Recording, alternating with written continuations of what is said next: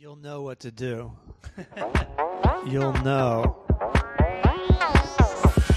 what to do. Meet me at the ice cream truck. I'll buy you some ice cream. You know what I mean? The show is obscene, but I bet you gon' like these three dudes trying to get along. Craig Coleman and Matt Sharon. Don't forget to start the show. EA Dub, Eric Allen Wendell. Let's roll. Trying to keep up. Turn up the AC stage, eating up. Eat it up. Time to devour the full charge power hour. Welcome to the Full Charge Power Hour. Because my name is Matt Fulcheron, and I've been court ordered to do a podcast to entertain the masses, keep kids off the street, keep kids off drugs. How's it working?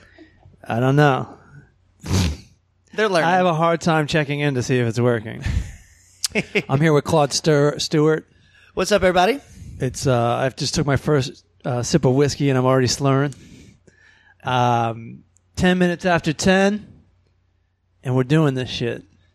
I come prepared. I wanted to apologize to Matt because I was late. I brought some whiskey, but would have brought it anyway. So it's whiskey under the liver at this point. What are you gonna do? I'm happy to have this whiskey. Maker's my favorite. I've been back in LA for essentially a week. I went to Sacramento for a little bit. Maybe 2 weeks I've been home. And LA is surreal because if you're a comic, because everywhere you go, you see other comics, you know, and you see famous comics, you know, and it's kind of like a dream. It's just like this guy's over there, this guy's over there, this guy's over there. It's so weird the amount of like famous fucking people you see, and you're friends with half of them. That's the other weird part. Yeah. So it's like in my career, like the young guys don't know who the hell I am. They're like, how long you been doing comedy? Who are you? Yeah. What's going on? Yeah. But then like all the comics that count, like know me. Full charge. What's up? So if you had to pick, you'd take the latter. Well, and it's weird when that happens too, isn't it? Because you're at a club and you see these young dudes like, who the fuck is this guy? And Yeah. then you're talking to dudes on TV and okay, I guess. Are you like a stagehand? One of their shows? The guy's a director. Yeah. He's got to be a director. Then beyond that, I had two famous people sightings that I can think of. One, I was on the Metro, and I saw standing right across from me was the guy that does Kenny Powers' brother in Eastbound and Down. Oh, shit. That skinny guy. Oh, yeah. John something, right? Somebody. He's always, Big actor. dude, he's a great character actor. He was in that movie with Helen Hunt where she was kind of like the sex surrogate. Uh-huh. You know what I'm talking about? And he was like this withered guy. He had like a disease, but he was really funny. And yeah. He's in tons of movies. He's one of those actors that's like been working for 10 years before you even notice who he is. Yeah. He's finally on he finally has like a reoccurring role on Eastbound and Down, and that's where he hits my radar. But before that, I'm sure he was like an extra Decades. in the Deer Hunter or something. I'm sure he's been working for decades. Motherfucker's thinner than you. And he got like the tight jeans to go with it. But then I was at the Good Luck Bar right here in Los Feliz last night. And I'm sitting there, and guess who rolls up but that beautiful girl from the Blurred Lines video. Oh, Do you know who I'm talking about? Yes, of course. And even though there's three girls in that video, you know who I'm talking she's about. The headliner, if you will. Exactly. Lord and so she's mercy. just sitting right there. Just by herself? Chilling? No, she was with people. She was with dudes. Of course she was, yeah. But she's just chilling. And I'm like, oh, fuck, that is her. Yeah. And then this dude standing next to me. And like, I had a lot of friends there, but they weren't standing next to me. But and I knew it was wrong, but I still had to talk to somebody. I knew it was creepy. But I go, dude, and he probably thought I was talking about myself. I go, dude, do you know who you're standing next to? Yeah. Which pretty much sounds like I'm talking about myself. I go, have you ever seen the Blurred Lines video? And he goes, no. He said the dumbest shit. Oh, God. He goes, no, I'm in the film business. I'm not in the music business. What an idiot! What are you talking? So no music in your life? No pop culture Never in your heard a life? song? Never been to a party? A bar? By the way, I didn't say, have you ever heard Blurred Lines? I said, have you ever seen the Blurred Lines video? Last time I checked, that was a fucking film production. Yeah, the one that had, I don't know, 78 million hits the first week. That song, if I know about it and it's a pop song, it's fucking huge. I don't listen to pop music. No. So she's with enough people. I wasn't feeling exceptionally handsome. I mean, I'm not going to step to her anyways. Right. So I'm walking past her, and she takes a step back and bumps right into me. Oh, shit. And that's all that happens. But I kept walking with the biggest fucking smile on my face. I just made physical contact with the Blurred Lines girl. Nice. Now, I have to ask, yeah. because you know I'm into closure. Oh, my God. What? Was there any eye contact, any apology, no follow-up, just boom? She backed into me, and I just kept moving, knowing the gift that I had already gotten. That's all you needed, brother. You have to be grateful for the simple things in life. And somehow, that's not creepy. There's a lot of times in my life I feel creepy. Yeah. Like when I was saying, hey, do you know who you're standing next to? I felt fucking creepy. Right.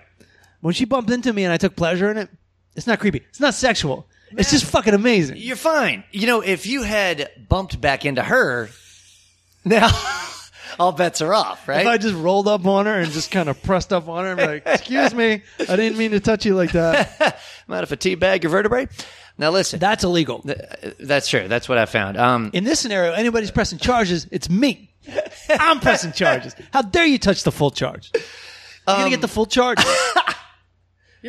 Your story has reminded me of two things quickly, if we have time, right? We got nothing but time and nothing to talk about, so fill it up. Until now. All right. One, you reminded me of like celebrity sightings and weird things that we see. I was with Greg Warren, comedian. Yeah. You know, and so we're hanging out, and we're actually at a Starbucks in the Valley, and he looks up halfway through. We're kind of writing and bouncing jokes off each other. Right. He goes, dude, don't turn around. Please don't turn around. I'm, okay, fine. Who do you see? That's fucking Damone from Fast Times at Ridgemont High. Okay, I turn around. It was you know it was him. You know, that's a big one. Yeah, I was like, but even let me elevate this a little bit for Greg. Yeah, this is like his favorite movie of all time. His favorite character. It's the reason he got into comedy. Right. You know. So, and he was about to do stand up on BET like for the first time the next week. So he's freaking out. He's like, I got to say something. Come with me, bro. All right, yeah, let's go. Right. So we walk out. He's outside. He's on the patio section. We're indoors. Right. Yeah. We go through. He's talking to a woman, and you can tell he just met her there at that Starbucks. And he is Damone. He is the character, right? And he's sitting there going... But he's like 55, right? Yeah, exactly. 60, like, you know, or at least he looks that way. Right. So, you know, he's talking to her, he's kind of throwing game, and he's like, I've been out here for a little while, so where you from? Right? It's, she goes, Arizona. He's, Arizona, huh? Right? So, is that your little brother? It's a good-looking kid. Totally. He walks up. He's like, "Excuse me." He knew his name was Robert. I'm sorry. I don't mean to interrupt you, man, but you're one of my favorite actors of all time. You're one of the reasons I got into comedy. He tells him the whole thing. And he just goes, "Jesus Christ, you sure you got the wrong dude?" Like, so he was humble and funny at the same time, but you can tell he was like, "Hey, I'm trying to close the deal. Can you back the fuck up?" Right? So. Give him this compliment. I was like, hey, great to meet you. Yeah, I'm a huge fan. And then we leave. And literally, Matt, I'm not even lying. As we're opening the door, haven't even crossed the threshold of the door yet. He just turns around. So Arizona, huh? Like, you're the fucking man. Just moving in. Yeah, I've never done that in my life. I've been outgoing before in my life. But I've never been like the slow glacier iceberg. You can't stop me. I'm going to move slow, but you can't stop me. Like, I've never been that guy where it's like, hey, what's going on? Like not trying to knock it out of the park in the first sentence. Just chipping away at the stone. Yeah. Just right there at Starbucks. I always feel like I'm bothering people. I know. I know. No, speaking of, now that you brought that up, and it's fine because I've been married for years now, but we've toured a lot together. Yeah. Some of my friends, like to make fun of me for being like, not the slow chip, but like the opposite. Just, all right, what are we doing? Hey, come on, shots, let's go. Do you remember like when we toured together? Yes. Was that my game or what was? I couldn't fucking tell you like what your game was or what. I didn't even happening. think about it. You know I just what I mean? know we did. I mean, did we do 2 weeks of a triple run? Yeah. Did we really? Because we did Montana, and then we did it started in Washington, went to Oregon, went to Idaho one night, and yeah. That's right. I kept thinking it was like my first. I kept thinking I only took 2 weeks off of work.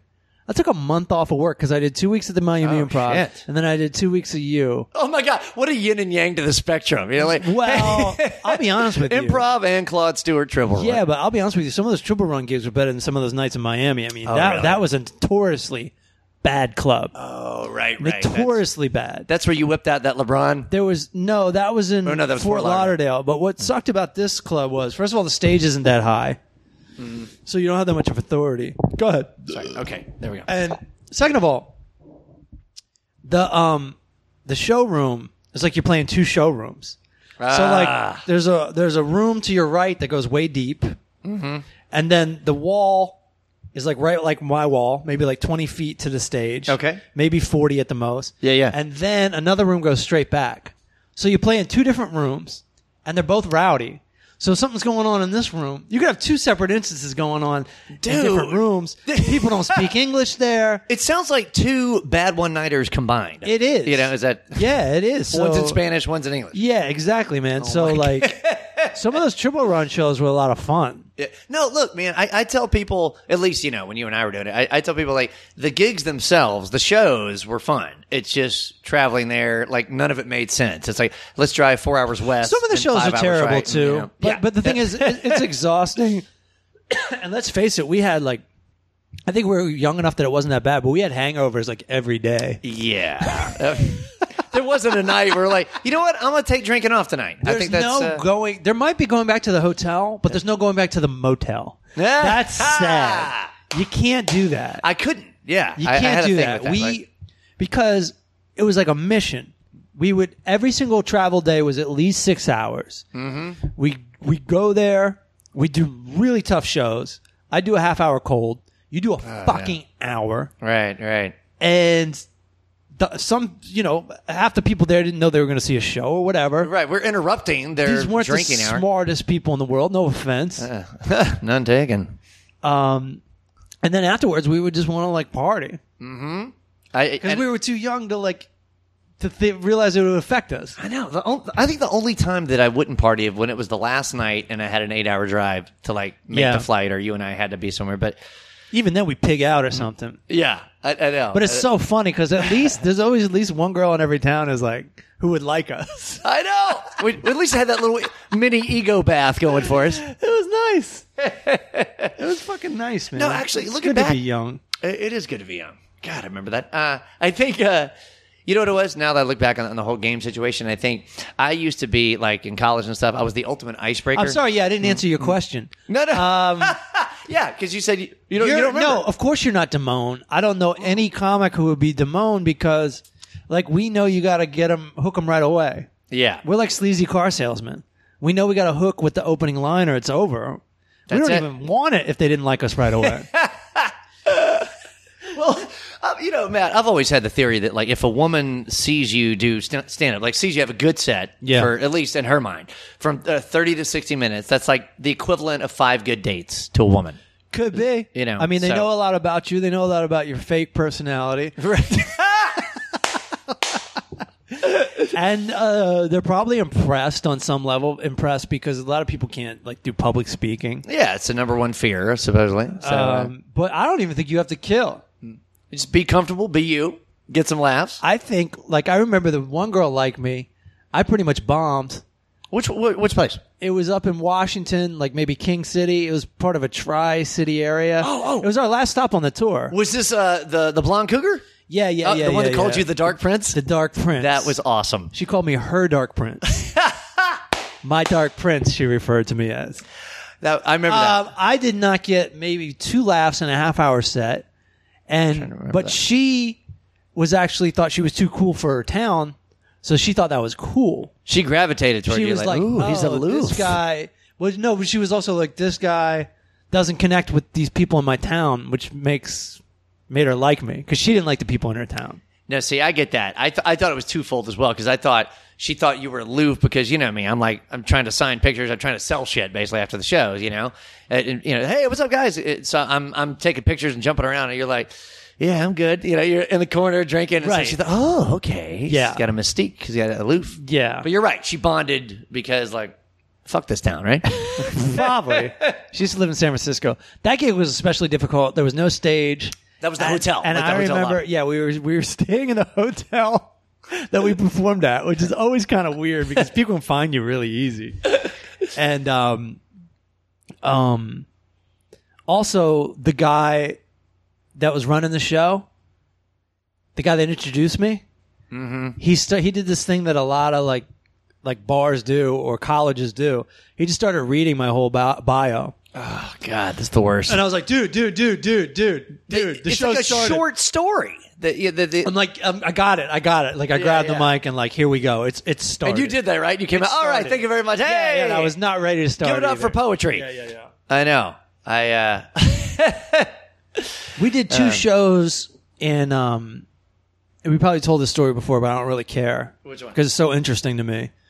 We did a show in Grants Pass, maybe. Oh yeah, 2 Oregon spots. I don't think it was Grants Pass. I think Grants it was the other Pass one. was the night. We did a 2-nighter at a hotel. Oh yes, Coos Bay. Coos Bay, Oregon. Yeah, that's where the fat guy in the green shirt. Well, no, it was a fat guy in a yellow shirt because. Oh yeah, that's right. He went up there and I think he tried to do jokes for a little bit. Yes. We went up there, 10 people in the audience a night.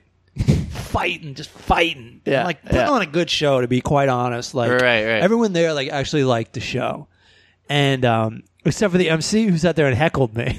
Yeah, the dude heckled. And do you remember this? Yeah, I do remember. I love you for it. You went up there and you're like, give it up for Pac-Man, ladies and gentlemen, because he was a big fat round guy. I also said with a yellow shirt. I think I said, is it me or did Pac-Man just eat all the ghost? I think that's Pac-Man. I love that shit. And you loved when I was give it up for, what did I say? No, you go. The bar. I go, he's at the bar. Yeah, you were like, why did I say that? My man Claude Stuart's going to be headlining later right now. He's hanging out in the green room, a.k.a. the bar, a.k.a. 6 steps away from me. A.k.a. the bar. Which is only funny to me and you. They don't give a fuck. They don't understand like why you would need a green room. But I'll tell you why we needed a green room. It's because after we did the show, and we were getting paid, these 2 methed out truck drivers, and I think a woman was with them too, they wouldn't leave. And so now the fuckers are paying us in front of these guys. Or no, they wanted to pay us. And that's how we got rid of them, but they wouldn't leave. They would not leave. They wanted to hang out. They wanted to tell us bad street jokes. Was just like staring me down. Yeah. There was some of it he wanted to. He locked eyes with you. He was on some good drugs because he was really picking up on the fact that I hated him. Even though I wasn't saying anything. I wasn't saying anything. But he felt it. It was like palpable. He's like, this guy doesn't like us. Yeah. He said that. It's like in the bar in Star Wars. That was Greedo, Han Solo. There was that meeting. Well, no, it was in Star Wars. He's like, he doesn't like you. I don't like you either. He starts to fight with Luke Skywalker. He's trying to start a fight with this young Jedi. And we got him out of there to get paid, thank God. Which a lot of people don't understand. A lot of people at a bar gig will walk up and hand you cash in front of everybody. The worst move. Fuck, possible. dude. I know. And then we went to another bar, and there was an easygoing. One of the truck drivers was easygoing. He was liking his meth. No, actually, he was feeling his meth. Honestly, he and the girl were cool. It's just the loose cannon. Yeah, the third party. Yeah. The real Dark Prince. Because he wasn't getting laid. He's the third wheel. Right. We saw him at the other bar, and we were like having a couple laughs with him. He was smiling from ear to ear. He's getting drunk. Having fun. He's on uppers. Yeah. He just snorted some blue amphetamines. But the most terrifying thing, it was like a movie, dude. We came into the motel. It was a 3-story motel with like the railings. And they're on the second floor, and they're just leaned. The guy's got his arms, and he's leaned on the railing. and we pull into the parking lot, and he's just staring us down. Just waiting.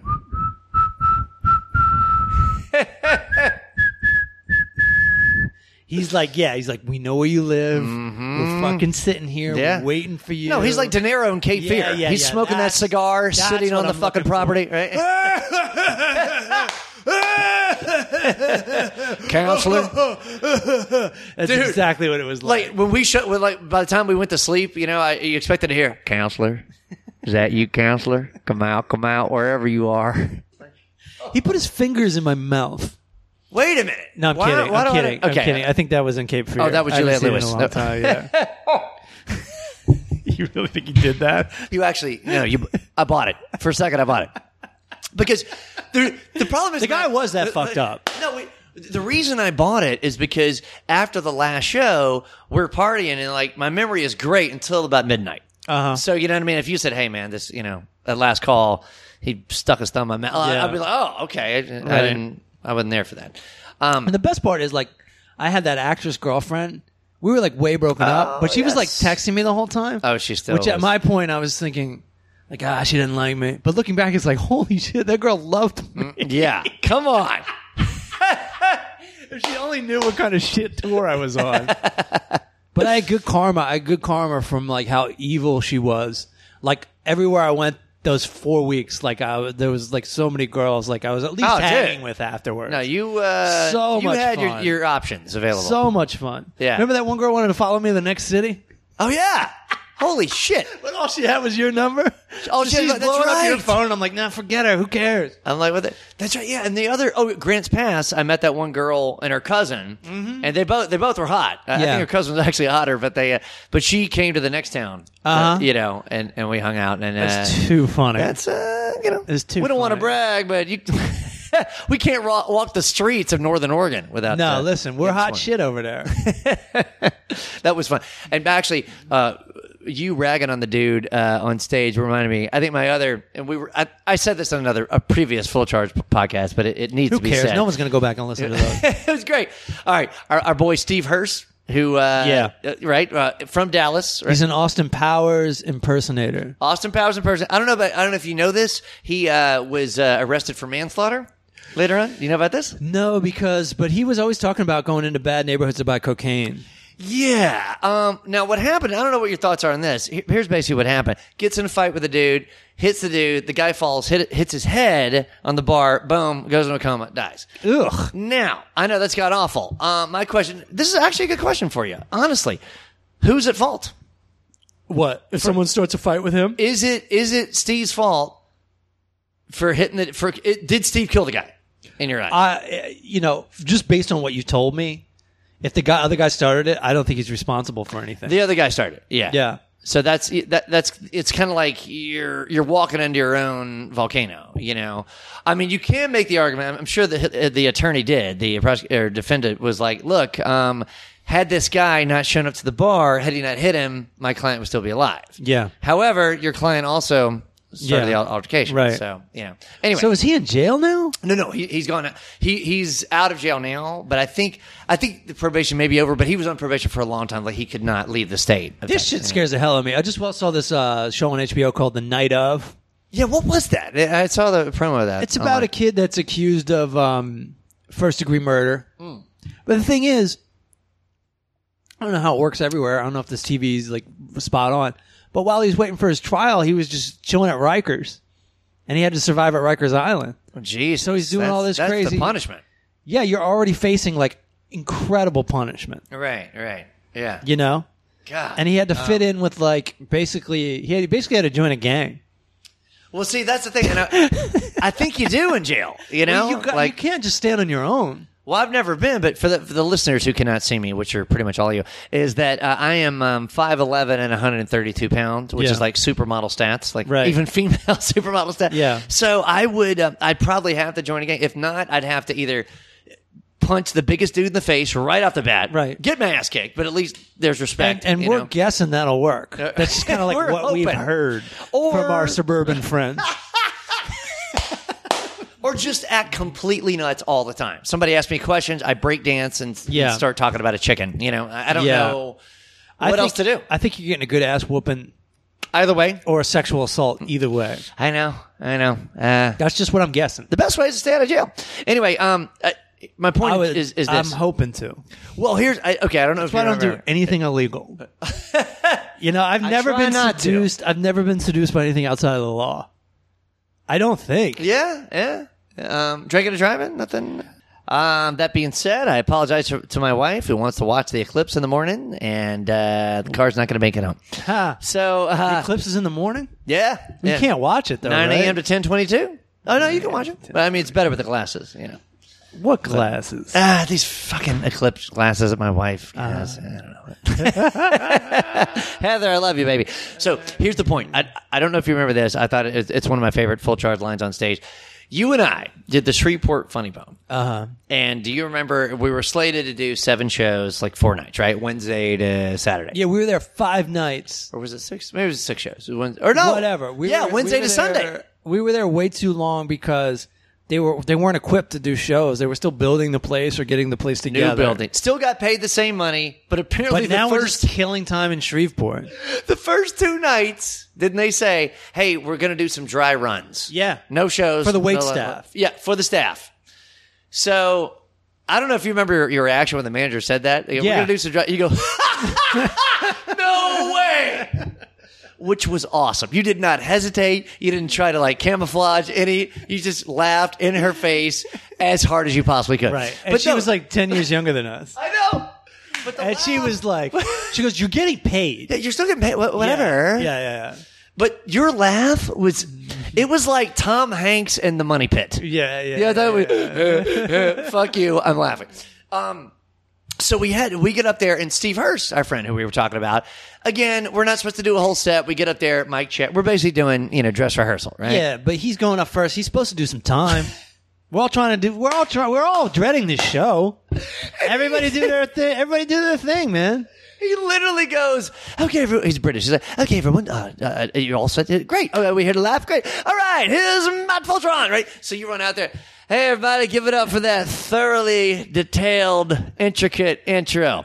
Hey, everybody, I'm Steve. Check out Matt. Hi, I'm Steve. Check out Matt. That's all he said. That was a disaster. Oh, my God. But that was funny, but it wasn't fun. No, that was, you're right. You're absolutely right. I think I did about 10 minutes. How much time did you do? You did 10. I think I did 20. Yeah. Or maybe they wanted 20, 30. Yeah, I don't know. yeah. My whole thing was I wanted to make sure I did the sound cue at the end or whatever to make sure it worked. Sure. And then did crowd work, just made fun of whoever.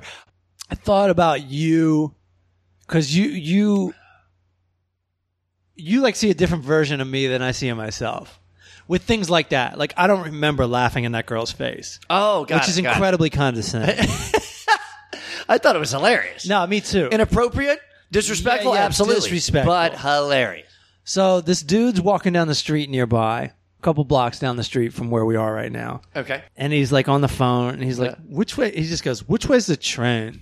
As he's on the phone, staring at you. He's on the phone, but he's talking to me. Which way's the train? I go, you talking to me? He goes, yeah. I go, you go up here, you take a right, you take a left in Vermont, and there's the red line train. And he just looked at me and kept walking, and I go, you're welcome. Now listen, that needed to be said. Just so you know, that needed to be said. Do you think it does? I don't like to start shit with people, but that was just so fucking rude of him. Come on, man. I had to be like, you're welcome, right, which is technically polite. I know, I do that. Yeah. I was, this. I was raised a Southern gentleman. Yeah. Right? Aside from opening the doors, pulling out chairs for women, I mean, just people, just be respectful. Thank you. You're welcome. And I have no problem saying that. I'll be like, you're welcome. At least give me an okay. Yeah. At least acknowledge what I said. That's it. I just go, you're welcome. I'm like, what are you doing? Because when I'm younger, I wouldn't think about that. When I was watching Curb Your Enthusiasm a lot, about 15 years ago. Yeah. It's it's all about winning the social situation. That's all they cared about. Now I just let it go. Well, and die a year earlier from being tense. Now, nowadays, everywhere I go, I've gotten in 2 Uber pools recently where someone else in the car is watching a video on their phone without the headphones on. Dude. 2 days in a row this happened. You mean another passenger? Another passenger. And I'm Do you losing say my something? mind. Because I don't say anything because like I'm stuck in the car unless I'm not willing to go hard on the person. I'm not willing to fight. So I just keep my mouth shut because I know I can't deal with. What if you said this? This is just an option. Yeah. Instead of coming in hard, just go, oh, hi, excuse me. Do you have headphones? And if they say no, that's a shame. Right. No, That that's way, you know what I mean? You can get away with You're getting your point across, but you're not being an asshole. There's also, I don't know what you think about this. There's also just being a middle-aged white male. I'm also scared of being uptight and out of touch. Then you're the asshole, right? I'm scared of being corn white good or whatever. I'm scared of being like a white guy. Well, I get it. Like uptight I guy. do get that. But hey, man, if somebody's going to be an asshole and crank up music in a personal space where you're not supposed to do that and make it their own house, no. You have the right. You absolutely have the right. It drives me insane. Yeah. Whatever spectrum I'm on the autism scale, it drives me nuts. Like I was on stage recently and there's this one woman just like fanning herself with a white piece of paper. As you're on stage. And that's all I can fucking think about. Really? It's just this. That bothered you? Yeah, I got out of it. I got out of it because I knew I wasn't going to say anything. So I really stopped. I just stopped looking at it. So she's hot and fanning herself. But Yeah. to you, you're like, why all are you doing it? No. Distracting. It's not why you're doing it. It's just like all I can see. Oh, got it. It's just like my eyeballs my focus can't help but go. And then you feel to like that. Tony Shalhoub from Monk. Yeah, and Right? I'm like, what am I going to do? Like, get on this girl's case? The most I do is go, I do it a lot, actually. I go, this comedy too hot for you? Ah! By the way, I quoted... Speaking of being a corny white guy. You know everybody I work with. I said to... actually, Flip Schultz and Ben Morrison, they were dying out laughing the other day because I don't know how it came up. We were talking about something, and I don't know if you remember this. You texted me, you're like, about to break the fourth commandment. What does that mean? Thou shalt not kill. What? That's just funny, man. It's hilarious. That dumb shit. I know. You probably don't still do it anymore, but y'all seen I that do it movie? sometimes. Oh, you still good. What? Y'all seen Hustle and Flow? Not me. Too busy living it. No, me and my friend Randy always make the too busy living it joke. I love that. Always make that joke. Whenever it's like someone's like, have you seen this movie? Oh, yeah. Nice. Right. You know, and I don't know. It was Big Daddy was the first time we ever did it. You seen the movie wow. Big Daddy? Oh, yeah. Ain't got time. Too busy living it. Love that. I love those fucking jokes. Me too. I love. Here's one that like I keep meaning to bring back. Is this is my favorite of those jokes? Okay. It's the extensive version of those jokes. Right. Because it sounds like a real joke, and you love this joke. Okay. Where I go, I went down to the hardware store today, and I got myself a hammer, and I got myself a chisel, and right now I'm gonna break off a piece of this next joke. What the fuck you gonna do about it? Nothing. You're just gonna sit there and take it like a good audience would. No, That's my all-time favorite of one of those. I don't know if you remember this, and I actually think it was you auditioning for. It was like a big, showcase. It was like a lot of people there, industry were there, and everything, right? And, 8 comics went up, and you actually had the set of the night. And it was the Tonight Show, and you helped me with that because I go, what are we doing? I go, I'm overthinking this. I go, I do this. Let me really do this. Yeah. Let me do X, Y, and Z because I already do X and Y. Let's just go full throttle. Boom. Yeah. Yeah. And who cares? If they don't like it, And it went off that night. Dude, you had the set of the night. Yeah. I remember that. Now, you probably, looking back, you had the advantage of going on a little later. You know, it wasn't like, I remember the first guy ate a bucket of shit, First of all, people going up in Los Angeles, it's tough. I mean, people are general. tense. People are tense because they're trying to do their TV material, so they don't feel like they can stray from. And stand-up really This calls... is the script. It must be the script. Yeah, it's very stand-up robotic. calls for getting off the script because people never want to do the script until you convince them the script is good. But, dude, you're right. And how many auditions have we seen where someone actually, they went off the script, they didn't give a fuck, they went with their instincts, and that's a big thing. And then the booker just goes, hey, let's talk about what material you want to do on the show. I get it. You're comfortable. You're funny. Boom. You're right. Let's just write down what you want to do, and we'll go from there. Like, it's not about... it's not about exactly what you do. You're showcasing, but you're not auditioning the material in a sense. You're almost proving you're funny. Yeah, right. Right? I mean, that's what I mean. Stuff that you've done on TV and I've done on TV. That's really what it has been. And I don't know about you. It took me a while to realize that. Okay, Yeah. just do that. But when you did that night, there was an old dude on the front row, and he wouldn't laugh at anybody. And you go, when you did that, you go, I'm about to chip off this next joke. You looked right at him. What the fuck you gonna do about it? Right? And everybody laughed. You go, nothing. And then you go, not a goddamn thing. You go, sit there, be old, and take it. Do you remember saying that? No. You said that. That's ridiculous. Be old and take it. You're going to be old and that poor fucking guy. No, but at that point, he was so I already had everybody else, though. I already had everybody else. I didn't need him. Because you were I think you were the third person that acknowledged him. The other two were like, oh, okay, this guy doesn't really. Right. I'm a whippersnapper. And you were like, fuck you. Ass It's not going to was work. just sitting up front hating all the comedy. I almost Look wondered. at this fucking guy. That over the top shit. Look at this motherfucker right here. Oh, wait a minute. What? You did that. Not only did you do that, but you turned to me. You go, hey, Claude, you believe this fucking guy? I did not. Are you serious? I think you At did. that showcase? I think you might not have said my name, but you definitely turned to me and go, you believe this fucking guy? The nerve. The nerve to not think I'm funny. That was awesome.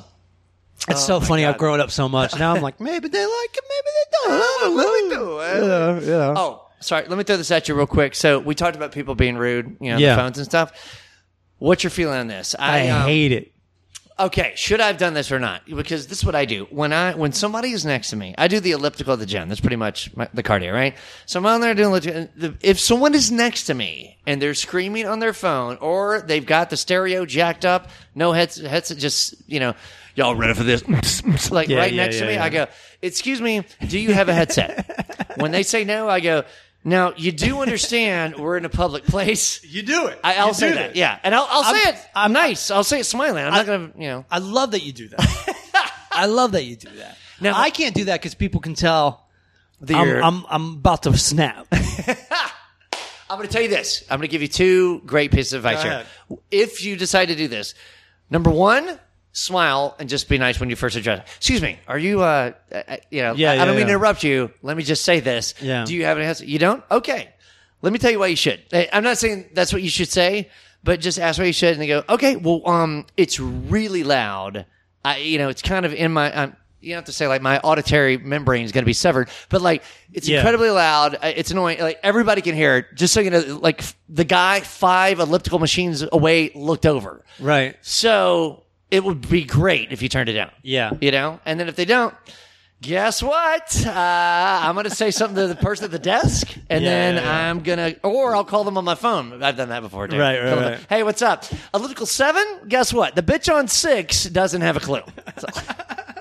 So, no, that's good. I mean, that's healthy. You get it out of your system. Not enough people do that. You don't look like an asshole. Obviously, not enough people do that. Funny part is, a lot of people don't think, a lot of people are on your side of it too.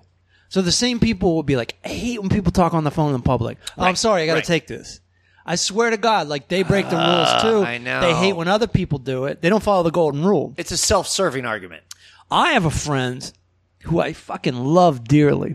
Think he's funny as shit. I love him with all my heart. I look up to him. But he'll do the thing where we'll be talking about something, like a video, and he'll find the video on YouTube and then just stick it in my face and play it in public. And now I'm part of the problem. So you're accomplice. You are an accomplice. I'm an accomplice. You are Alan Arkin from Glengarry Glen Ross. Yes, at this absolutely. Moment. Wow. And then the same person will turn to me and go, you believe this fucking person is using their speakerphone two boots down? So he has some concept of it. Wow. But do I know this person? Yeah. Okay. It's your wife, Heather.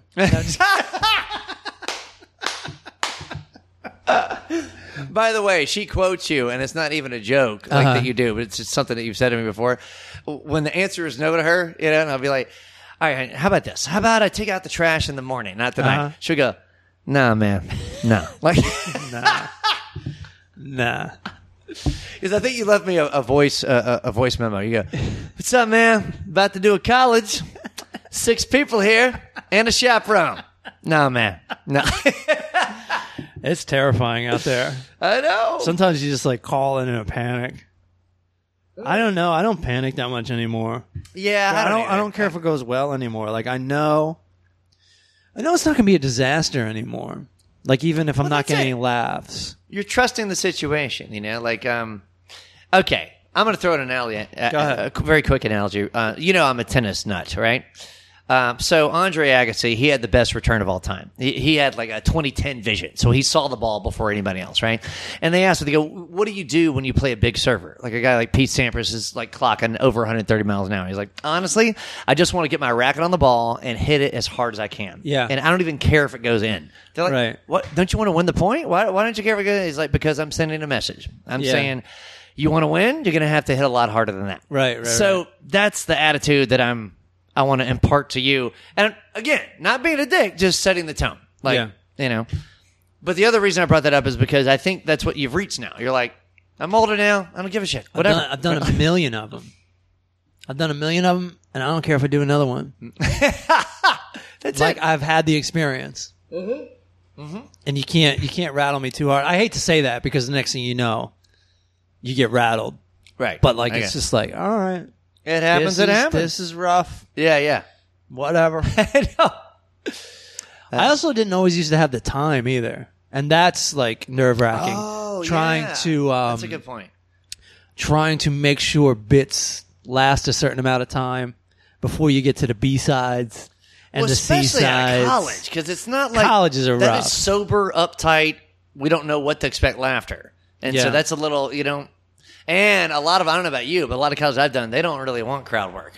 I mean, you can do it, but it's got to be in a very strategic format. So yeah, colleges are rough, and I don't think I could ever do one nowadays.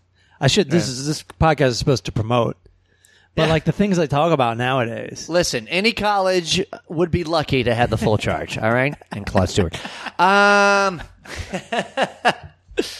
I know. It's funny. But now, here's a question for you. Like I would say, do I even say the last 10 years? Definitely the last 5 years. Colleges, every college student, for the most part, has been trained to be, we got to be so politically correct. Let's not offend anyone. Let's not even talk about race or sex or whatever. Is the pendulum swinging back? Not yet. Or okay. Not yet. I just not wondered. Yet. This like PC culture right now. This is very like I'm offended culture. It's so touchy, dude. I know. Especially after like those white nationalist guys. Oh, mother of God. I know. I don't know what they're pissed about. I don't know either. They're so young. Like, what are you pissed about? Yeah, well, is it okay? You got an absent father. Fine. A lot of people do. I think they're brainwashed by older people. Well, that's what happens. Yeah. No, they literally, if you go, I don't know how I know this. Yeah. I think I saw an expose on this, but it was like the KKK, they target young white men who, broken family, have no father figures. This guy, oh, wow, this guy's taking me out to lunch, taking me to meetings. Yeah, it's making some sense. It's like getting molested. No, it is. It's fucking brain molesting, if that makes sense. Yeah. So. They're like, here's why your life sucks. Because that guy's Puerto Rican. Oh, is it now? I get that it. Explains it. Has nothing to do with my upbringing or any relative, but am I going to get another Pop-Tart? Great. Now, let me get your thoughts on this, Matt.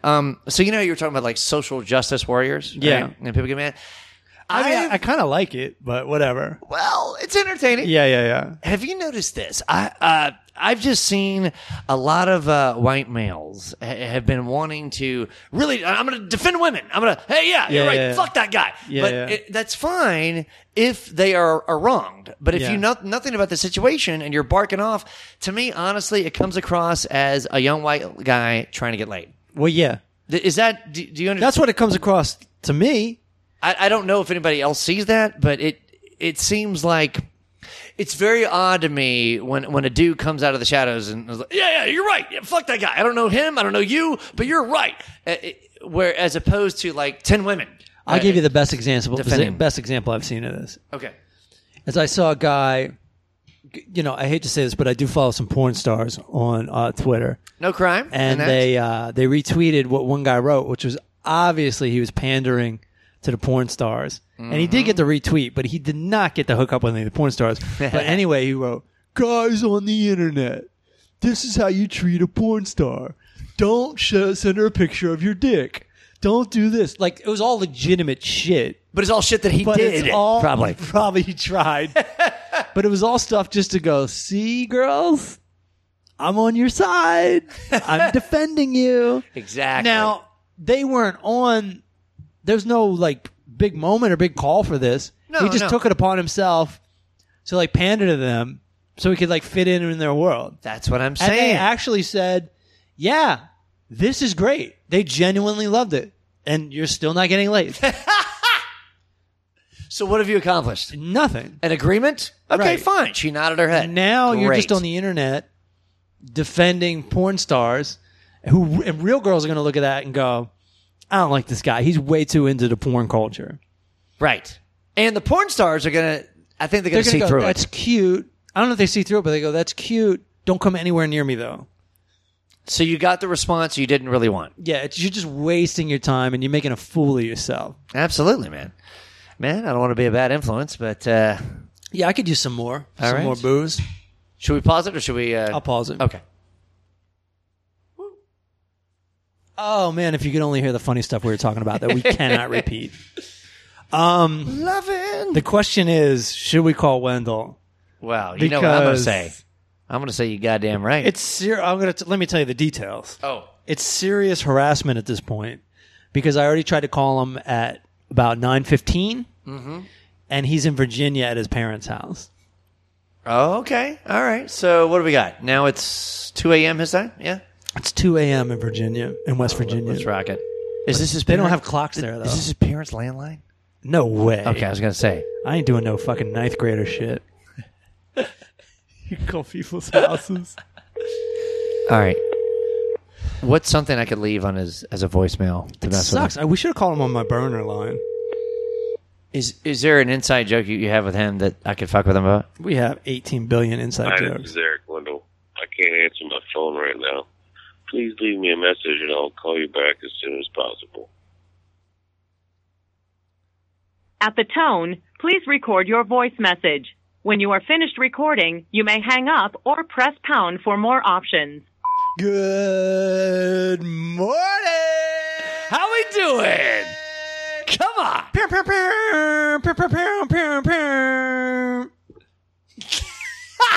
The most annoying possible greeting in the morning. My voice kept cracking on that. I know. What did you? That's the air horn thing. No, I got it. But you had a little Peter Brady. Twice. That was some Peter Brady shit right there. Well, it made me grow up. It made me mature. I matured right in the middle of that immature joke. Hey, here's an air cheers to you, huh? Cheers. We hope you guys are drinking this Monday morning. Yeah. Sneak off on your lunch break and get your buzz on. You ever tried that? You ever try to have like 1-2 beers at lunch and go back to work? I'll be honest, brother. I'm not, unless I'm on vacation, I'm not like a noon drinker. Yeah. But have you done that before? I've done it once, maybe twice, and I found it very difficult to go back to the office, Mad Men style. I've seen, and I didn't overdo it. I did not overdo it. No, I you had like 1 or 2. I swear to God, I had one Budweiser, and went back because me and my friend, really, one? Me and my friend Kevin, maybe 2. I think I think I was a little scared. Like, Right. oh my God, am I going to be too drunk? the concept. Yeah, freaked you out. Sure. We went to Shakey's. Fucking what do you call that? Shakey's Pizza? Yeah, Shakey's Pizza, but they have a buffet lunchtime special. Oh, yeah. Isn't the CEO of that Michael J. Fox? Hello. Hey now. What happened? But We are offended. yeah, go ahead. Email me. Yeah. Don't email Matt. It's Yeah. fine. Claude Stuart. Anyway, but Yeah. that did mess with you before? Just having one. Yeah, I was like, this, I can't do this. But meanwhile, if I did it every day that week, I'd be fine by Friday. Now, here's the weird thing. The staff I work with, like, some people do their thing, you do whatever, but I've seen that before. We're like, okay, yeah, we'll have a couple come back, and then I can say it's fine because whoever I'm talking about is not there anymore. Yeah. But they would, hey man, a couple beers, cool, and then they come back and they'd be like, let's smoke up. We good? Yeah. No. And then that kind of led to hello. The pot smokers, they think they can smoke all the time. I know. Because they do smoke all the time. And they've gotten through major life events high. But going to when a you're funeral there, is not going to work. I know. And when you're there, you're kind of going, dude, you're not pulling this off as good as you think you are. Right? I do know a lot of guys that can do stand-up high, and that says a lot for them. Right. Like, that says a lot about them. Because I can't even order a pizza high. I can't. I get way too paranoid. I'm like, am I speaking properly? Dude, I can't drink I'd before. like to order a pizza. Do I sound strange to you? You sound like Will Ferrell when he got shot in the neck with the dart from Old School. You're crazy, man. You're fucking crazy. Which, by the way, Matt, every time I watch that movie, I die out laughing at the Dan band at the wedding scene in the beginning. Fucking never now and then I fall apart. Yeah, and they're like, did he just... Oh, my God. Because the first time he said it, they question it. And then he goes, I fucking need you now, tonight. And then... Fucking like, there's no reason to swear in that song. No and way. he repeatedly, it's hysterical every time. I like when Luke Wilson's like, so what'd you get, a local band? He's like, yeah. I got a local alt-rock band to come play this fucking $3 million speaker show. Just sit back. Make sure you got a good seat. There's a deleted scene from Old School. Look it up on YouTube. Vince Vaughn's store. He's talking to an old lady in his store. You know, he has like a Circuit City or like a Best Buy with his yellow shirt. And he's like showing her some stuff, and she's not that interested. He's just like, I think a lot of this is out of your realm, ma'am. I don't think you can really keep up with what's going on here. So let's get you validated and let's get you out of here. And she starts talking to him. He goes, let's get your parking validated and let's get you out of here. I forget if I've told you. I know I've told you off stage, but like, have we on the podcast? Tell my audience about this. The first time I met him, at Dublin's. Yeah, at Dublin's back in the day, man. So So for those who don't know, Dublin's was bigger than any comedy club. Dude. It was a Tuesday night show, I think. Yeah, on Tuesday Sunset Strip between the Laugh Factory and the Comedy Store, and that shit would go off. Just to tell you how huge this was. Dane Cook was always there. This is Dane Cook's moment. Yeah, this is when he became big. It made him huge, actually. Made his following. The guy that booked it was our boy Jay Davis. And so I went down there just to like hobnob and say, "Hey Jay, when can I do a spot?" And I get out there. I'm in the parking lot, and there's lots of people. The show's over. Dane's there. Jay's there. And I go, "Hey, Jay, man, can I do a spot?" He goes, Yeah. Let me get out the calendar. Like, it was pre-electronic calendar. He gets out a little notebook. And then all of a sudden, this woman just fucking blows up my spot, gets in front of me and goes up to Jay and goes, hey, Jay, Brittany would like to take a picture with you and Dane. And I look over and Britney Spears steps up and gets her picture taken with the two of them. And then like everyone rushes Britney and I don't get the spot. And that was the height of her popularity too, right? Late 90s. Holy shit, bro. Yeah. That's like something out of Entourage, you know? Well, I remember you told me you had never seen Dane Cook before, and you went there and watched him in Dublin, and you go, "This is the average motherfucker." What? He's like fucking people's faces and stuff. Oh yeah, he's doing his A-list stuff and like humping the front row and swinging from the rafters and shit. It was insane. No, that was. If you were a comic on that stage at that show and like their headliner show, you were a rock star. You know? Yeah, it was huge, and it was all awesome. like club kids. It wasn't like comedy fans. It was like Hollywood sluts. And fucking club kids. God. No, but it became the thing to do. That was the Tuesday night. Yeah. And can we be honest about this? Because this was like... Comedy Store was dead. Comedy Store was dead around that time. Right. You're not getting that many people, even in the main room on Saturday at that time. No, you're right. It was packed to the gills. And it was like, I would say what, 99 to 04? Maybe 99, 2004 at that moment? Definitely 99 and 2000. I really don't know after that. Yeah, the early part. Those 2 years were like the years for that room. Yeah. And because these kids, it became the thing to do, and they weren't even. Oh, but it was before texting. Yeah. Right? Because I mean, yeah. The first time I heard about a text was like pagers be going off, but that's about it. Honestly, I don't think. Looking back, I didn't really start texting like a lot till 06. 2004 for me. Yeah, I think I 04. remember. I went out on a first date with this one girl. When it first started, I think, and I'm looking at my phone. I'm like, who wrote this? There's like a sentence on my phone. Yeah, why'd somebody say, hey? Okay, hey back. How do I know you? Like, are you paying? What is this shit? And it was like, it went 0 to texting. I went from not knowing what texts were to having to text with this girl all day long. Dude, that shit went from Mach 1 to Mach 5 in a heartbeat. It goes. Like, it goes. Oh, sorry, I didn't forget. So Vince Vaughn used to hang out there a lot. And when he did his Wild West comedy tour. For those that don't know, Vince Vaughn is a huge stand-up comedy fan. Loved it, man. And that's how we met. That's how we did the show. He met all the comics there, and he knew Jay. So the first time I met him, I was showcasing for the Late Late Show, right? Yeah. And it was one of those things where if I'd gone on early, it would have been awesome. Then it got a little more unruly. Like a frat party came in, bachelorette party came in. That's what we're leaving out. Like, just because it was a hot spot doesn't mean everyone was listening. Right? Like, Right. it could be ridiculous. It was a huge room, and if you didn't get the audience's attention, it was a disaster. You got to do it. I did get their attention, but it was just like I was there to do my set. And looking back, like you and I talked about before, if I'd gone off the room, if I'd made fun of people, that was the thing to do. But finally, whatever. I got them, but I was annoyed with the set, with my own set. Right, and so I get right. off stage, I'm Again, talking to you someone. cared because you were...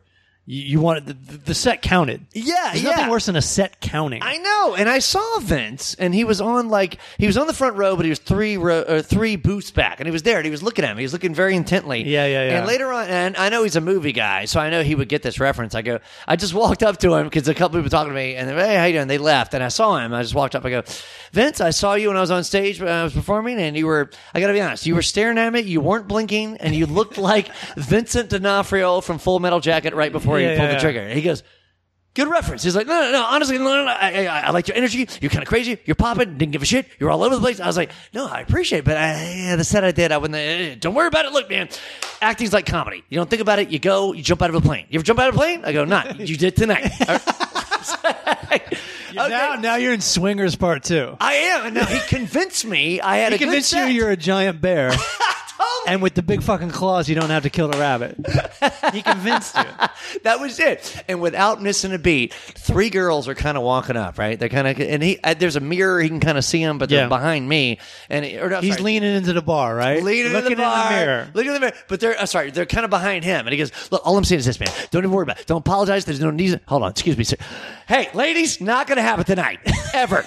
I was like, holy shit. Shot him down. Then comes back to me and goes, sorry about that. Anyway, my point is, acting, comedy. But I will say this. He said it like he was angry, but then he kind of like winked at him. By last call, he's talking to all three. Of course. Doing shot, talking, you know what I mean? Yeah. And that's what I love about the dude. Because if he would have just let them in, you could have been playing for his scraps. Yeah, I could have been. True. But honestly, at that moment, I wouldn't even think about getting late. I was just pissed about the set, you know? Yeah, and it's also exciting to fucking hear real shop talk. But dude, from Double V. From Double V. Yeah. V squared. And the fact that he actually goes, hey, man, he turned the negative into the positive. He's like, you actually had a good set. Stop it. Get out of your head. Yeah, you had yeah, fun. yeah. Fuck Yeah. it. Do what you do. So, Right. Anyway, there's my name dropping on the Double V. We love Vince Vaughn on this podcast. And I told you what my We love dad... nostalgia on this podcast. Big fan. We're middle-aged men. The memories. Who, love being in their 20s. Yeah. Remember I told you this one, my parents, who, as you know, good people, but have more judgment than fucking They just Nuremberg. happen to be parents. Nothing worse than parents who love you. Yeah, nothing worse than parents who aren't comedians that have given birth to a comedian. So... What about my investment in you? You're just going to do this? I'm sorry. Where's the ROI? I'm getting back nothing? All right, cool. I called my parents today, and I was like, yeah, I was just out skateboarding with Randy. And my mom goes, oh. Like Howard Stern's mom, like, oh. Did you pull something? He's like, are you going to die? And I go, my health insurance is all paid up. I'm like, what the hell? Why not? Still didn't think it was that. I don't think they thought it was that funny. And then we were talking about my brother still skateboards. My brother still skateboards all the time. Wait, he's younger, right? He's 2 years But younger. you're the same. Yeah. He's goddamn 41. Boom. You know? I think we just learned an age tonight. So, he goes skateboarding all the time. And my mom's like, I think he has better health insurance than you. That was her statement. That was her concern. Oh, my God. And it's like, have you looked into this? I think you've looked into this. Holy shit. What, sorry, what was I thought You I were was talking about your parents. Oh, I think I told you this. I'm not sure, but I made them watch Swingers with me, right? Yeah. They actually like the movie, Yeah. but as judgment, again, they have more judgment than Nuremberg. And my father actually said to me, he goes, halfway through, the only words in this movie are money and baby. That's what my dad says to There's me. a lot of fucks in there, too. But I'm like, there. Come on, Dad. You let some out. Right. And then my sister loved it. My sister, in that moment where they had the outside the Dresden with the come on bitch with the gun and all that stuff. But And then, Vince actually had to like tell, what's his name? Sue. I had to tell Sue to like step down, shut the fuck up. Right. My sister was like, wow, he's a really good friend. He's loyal. And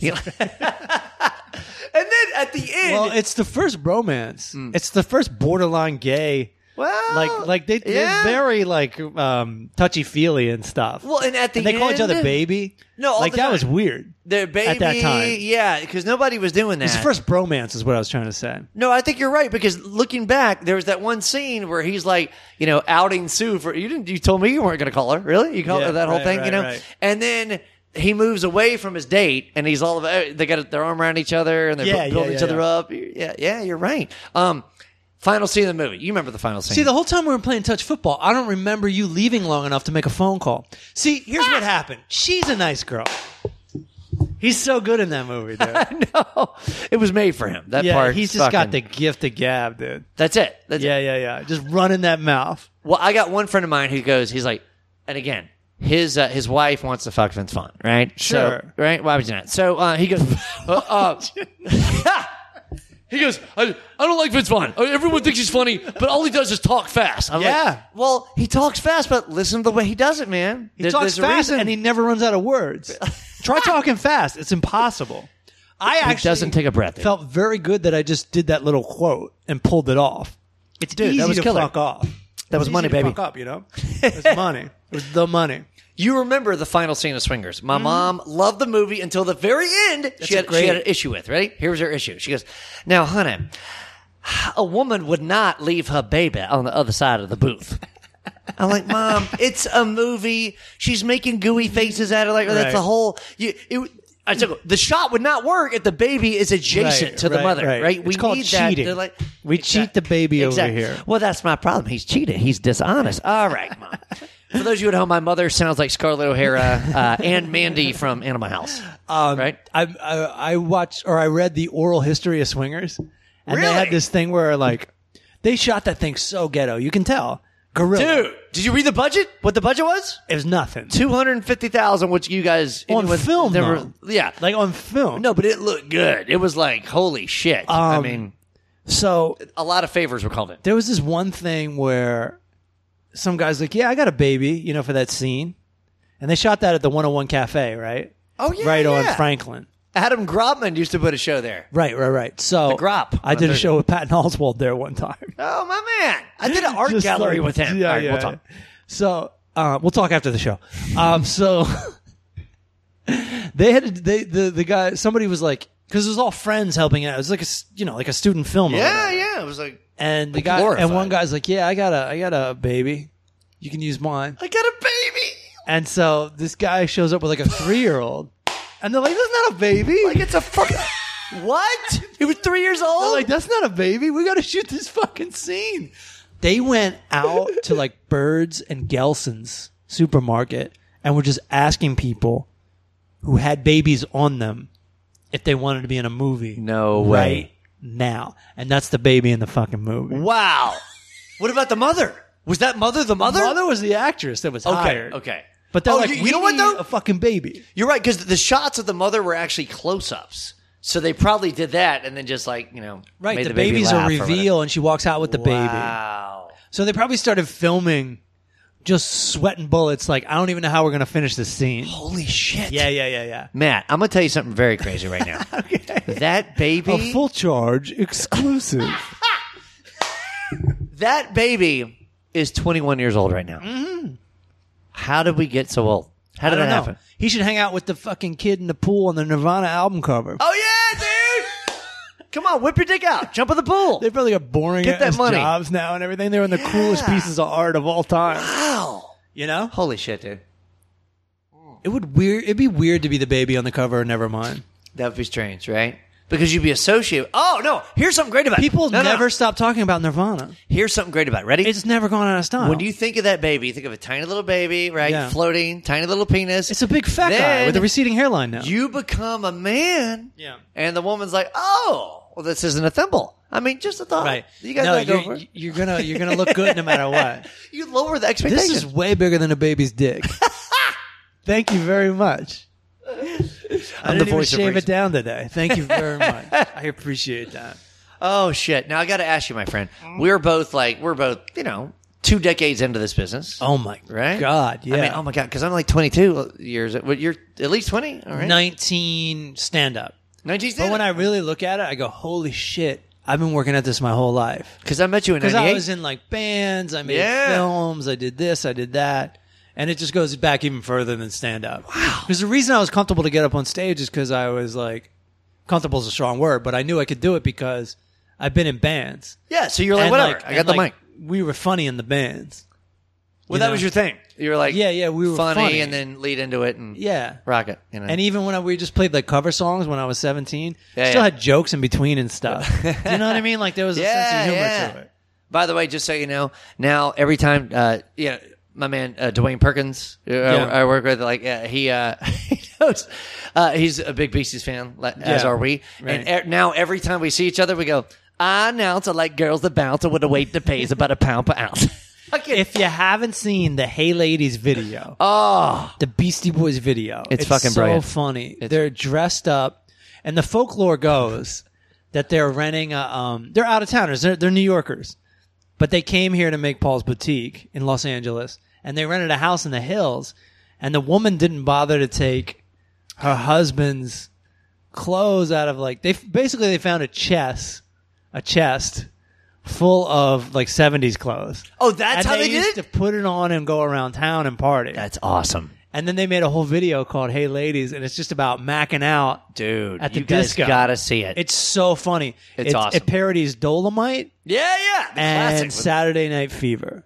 It is so fucking fun. Watch it. I mean, the Beastie Boys are so fucking funny to me. They're hilarious. Yeah. And you know what? Anybody who really knows rap, really knows it, from its inception, will say that they're fucking dope. They're grandfathered in. That link you they're sent ground me. floor. Remember the link you sent me? Well, and it was about. Oh, was it the B? No, it wasn't BT, but it was Run DMC was getting honored at a hip hop awards ceremony. Yeah. And they went on stage, and you could tell it wasn't lack of respect. It was like, okay, cool, they're here, but we're not. This isn't the shit. But they took the audience's mood from that to holy shit. They blew everybody away. It was phenomenal Because they're the real deal. Holyfield, they were there for the old school. That's it. And they know all about it. And Run DMC knew it too, because you can see right when they start, they're bobbing their heads okay, here we go. It was awesome. But can I tell you my favorite part in the Hey Ladies video? I'm looking up a song. Keep going. That line where they go, your old lady left. She left you in tears. Vincent Van Gogh and mail that ear, right? What other rap band is going to do a Vincent Van Gogh reference? They do a Cezanne reference. Mike D's dad is an art dealer.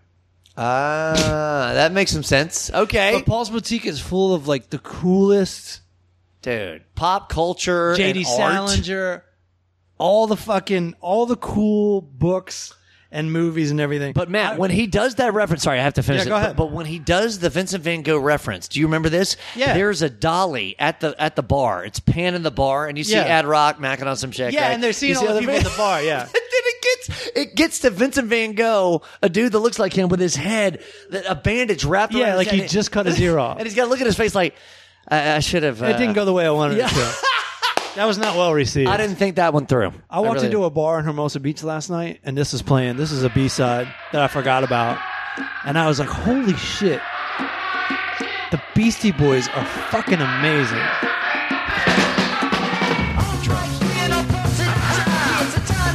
How good is that? This didn't make the album. They're like, nah, we're good. With distortion. It's the Futterman's Rule.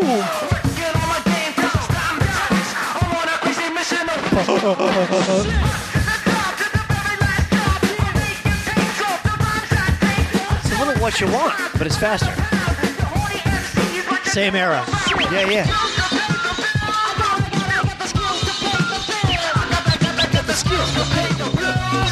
I got the skills to pay the bills, yo. All right. We're going to hang in for the flute solo. We're going to pan the flute solo. Which they later mastered on Ill Communication. There's a lot of flute on that album. Yeah. But the kids don't know. Hip-hop used to rock. Scorpio. Super Ho. butt naked beats. But these guys are musicians too. People don't understand that. This is them. This is their music. They play Except for the flute. guitar, bass, drums, all of them. This is so good. Right here. Come on.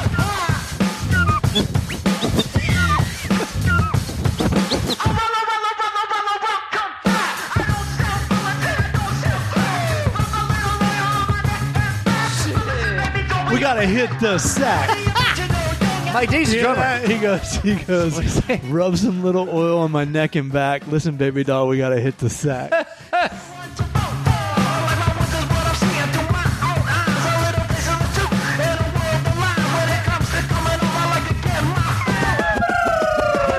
shitty video games sample.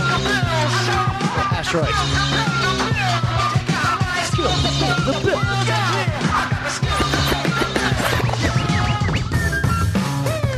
Yeah.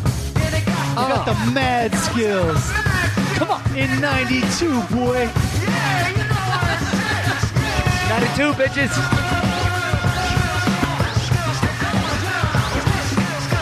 Money, money.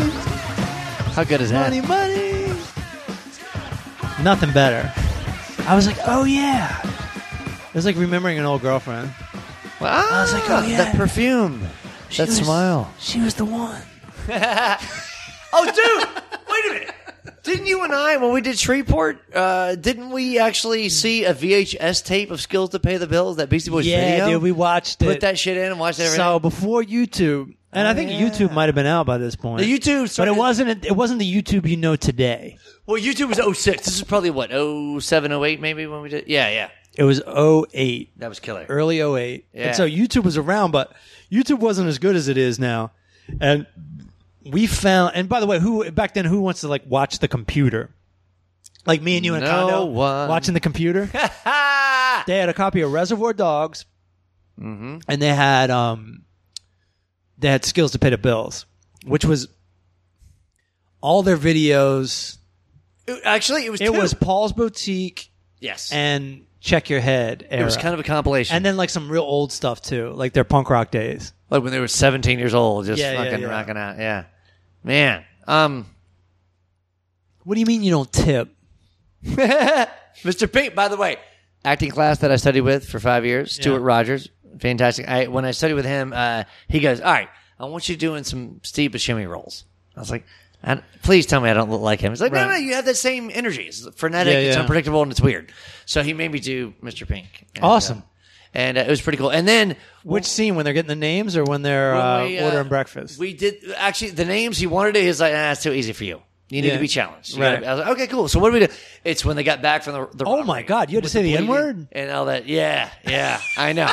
And one of my best friends... Like literally, am I the only professional here? I know. My best friend in class, Gerard Crawford. He's an awesome actor, by the way.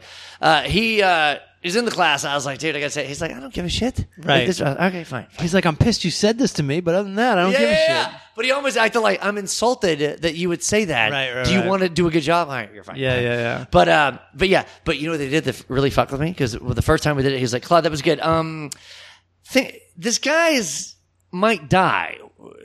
Does that thought cross your mind? I was like, yeah, I thought it is. All right, go back out. All right, and when I came back in, he had the dude that was like dying pop up, bleeding, and just kind of walk around. And that freaked me out. Right. Now you got it. I was like, okay, all right. We got this. Sorry, I did a soliloquy about that. No, that's fucking awesome. That movie's awesome. Yeah, but it was... Steve Buscemi is awesome. This drink is awesome. I'm a fan of Maker's Mark. Just so you know, kids, if you're thinking about bourbon, go Maker's Mark. It's pretty good.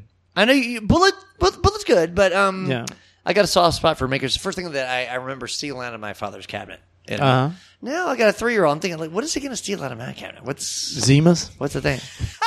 Hello, fish got to swim, but got to fly. Oh yeah, Adderall. By the way, I had a buddy of mine that like a month ago. He goes, "Listen, man, I don't have any Coke, but if we chop up this Adderall." I was like, I like my brain. I'm a fan of it. Yeah. I know a lot of people on Adderall. Like, they even have prescriptions. No, nothing's wrong with it, but he wanted to snort it. No, like, he wanted come on. What? Who wants to party I'm like not that? Jesse Pinkman.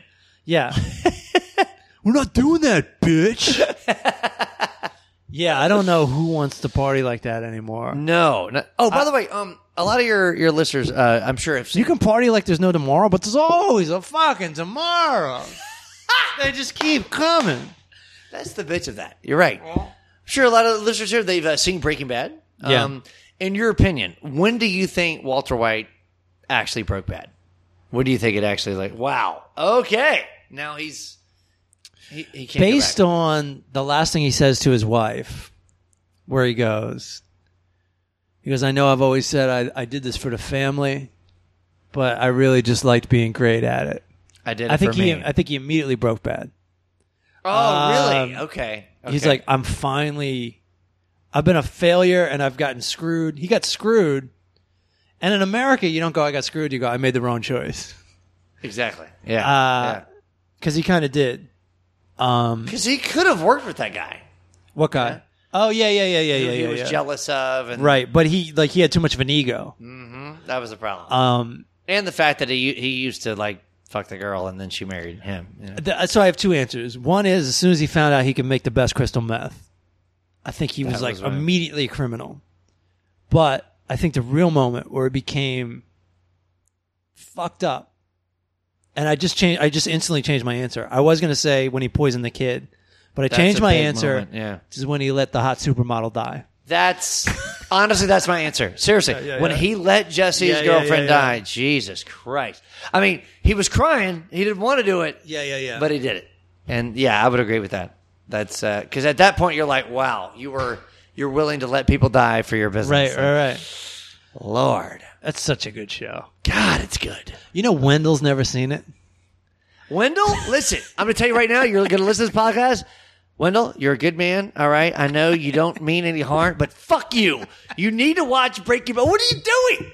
What are you watching? Come on. Is he watching like America's Funniest Home Videos? Wendell is like a person that he hates. He's like Donald Trump. If you tell him to do something or you tell him he's wrong, he's got to go the opposite way. Oh, all right. Well, Wendell, listen, don't watch anything past 2006. That's great. Buddy, don't watch Breaking Bad. It's the worst. Oh, my God. I would turn the mics off, but we still have drinks to go, and we're going to be talking anyway, so let's just keep going. All right. Rock and roll. Yeah. Oh, do you have anything that... Now I'm going to be you. Do you have anything you would like to plug?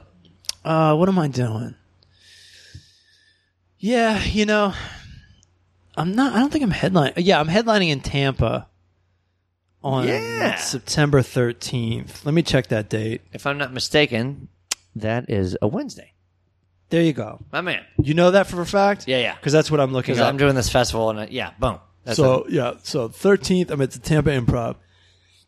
If you happen to be in Vegas, the 4th through the 10th, I'm playing at the Tropicana. Hell yeah. The Laugh Factory.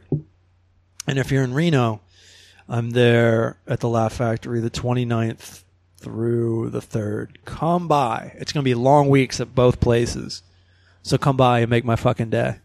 Hell yeah. You can kind of lose your mind at some of these places. But I've got a script to write. I've got a lot to write. See? And the funny thing about those is you go, I'll work on some bits. But the shows are always so tough at a casino. Like you're just fighting for your life up there. And you're not like, and now let me do some stuff I'm not sure about. No, you got to get them. You want to get them right away. Boom. If you don't get them, then you lose them. First 5 minutes. You get them back. Yeah. You offend them, then they love you. They don't even make you do a lot of time there. But you just got to like scramble for the love. I know. It's ridiculous, yeah, isn't it? It's tough. And it's going to be, 7 + 6, 13 straight days of casino work. That's going to be rough. Yeah. That's going to be rough. But look, man, making good money? No, I'm making enough money to get by. They're listening. I'm making so much good money. No, it'll be fun. Who are you working with? Anybody I know? Well, I'm going to work with Greg Hahn. Oh, I love him. Love him. When he and I see each other, he goes, so you're the other crazy white guy. Right. So I'm hanging with him in Reno, which is always a good time. They got a great buffet there. And we take advantage, man. We go as much as we can. We talk as much shit. We're even talking about doing a show called Reno Buffet. We don't have the budget for it because obviously we can't fly to Reno once a week. Yeah. But it'll be a good show. You just like interview whatever comic is in Reno at the buffet that week. And then and then I'm with your boy Jeff Keith. Oh, my man, GK. And, Ian Bagg in Vegas. That'll be fun. We're in Vegas? The Tropicana, the Laugh Factory. Sweet. Oh, yeah. Jeff Keys, he's hilarious. He's great, man. Yeah, he's so funny. Awesome. Like, me, Jeff, and Ian is kind of a fucking knockout show, to be honest with you. That rivals any show in Vegas that week because Ian on his own is just such an experience. Well, dude, you guys are so dissimilar and so equally. It's going to be sick. Yeah. It's going to be sick. You know what? I'm believing my own hype. No, now I wish I could just go to the show and watch. No, Jeff's great. The show. I'm sorry. I'm. That's all right. Shamelessly plugging here, but I write for the show. It's called Funny You Should Ask, and it oddly enough debuts September 11th. No kidding. But it's I know like, oh, here we go. But it's all over the country. But it's a lot of fun. And I'm flying on September 11th. How do you like that? My man, don't give a shit. All right. The only way I could possibly one up you is don't give a shit. I did a military tour and I watched Lost. I'd never seen Lost and I watched it and the comment next to me is so neurotic. He's you're watching a show about a plane crash on a plane? I'm like, show some sack, shut up and watch it. And it's also what you just said is worse than any of this. Like you don't say that out loud. Yeah, like, you don't say the word crash. Jesus Christ. I on made a plane. The mistake of telling, honestly, man, I texted my wife one time. She goes, honey, are you going to be able to stay? Yeah, I'm going to crash on the plane. That's literally what I texted her, and she freaked out. I'm like, okay, nap on the flight. No, I have no problems with superstition. I mean, I do a little bit, but I like to fuck with it a little bit. But like when you're on the plane, surrounded by people and people that work there, it's borderline. It's right there next to bomb. I'm about to blow your mind. You ready? You said blow. Don't say that on a plane. The movie The Omen, the first one, right? Yeah. 76, The Omen. A lot of crazy shit happened. Look it up online. I'm not making this on up. the set.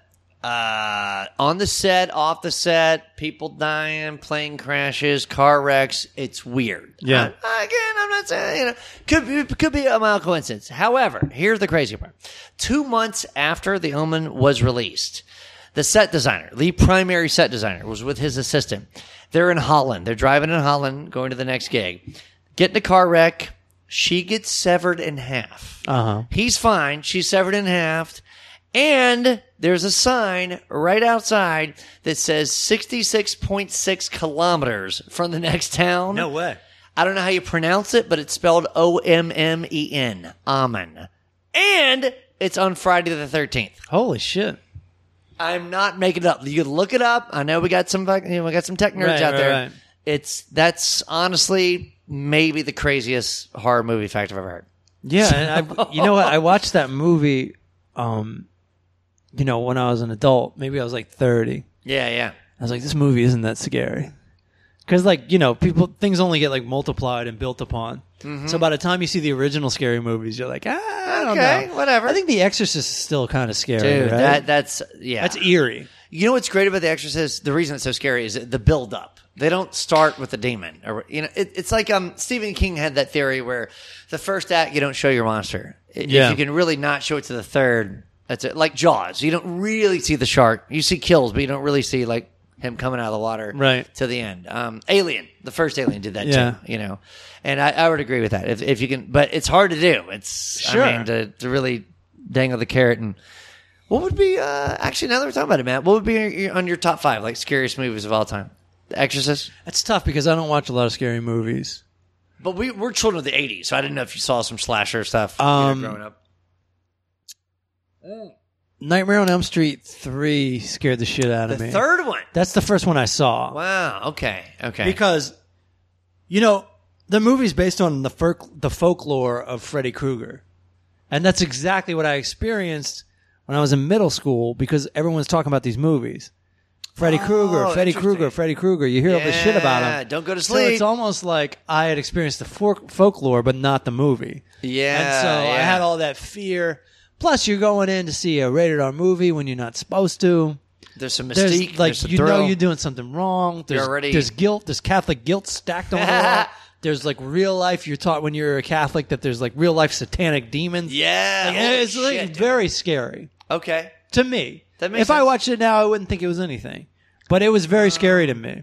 Any scary movie, Friday the 13th, and I only saw like, dude. I think like it was like part 3, part 4, and again I'd heard so much about it, and I didn't even really see that much violence. It was turned off before I saw maybe the first act, maybe the first 40 minutes. I didn't see a lot of carnage, but those 80s movies are like so eerie and scary, even before people start getting killed. No, to me. Exactly. I'll tell you this: they do a good job of teasing the audience. You know, the music, the cat coming out. They're always whatever smoking the red hair pot is. and like doing bad shit. Yeah. Well, and whoever's fucking is gonna. They get got killed. long hair. Yeah. They're just destined for trouble.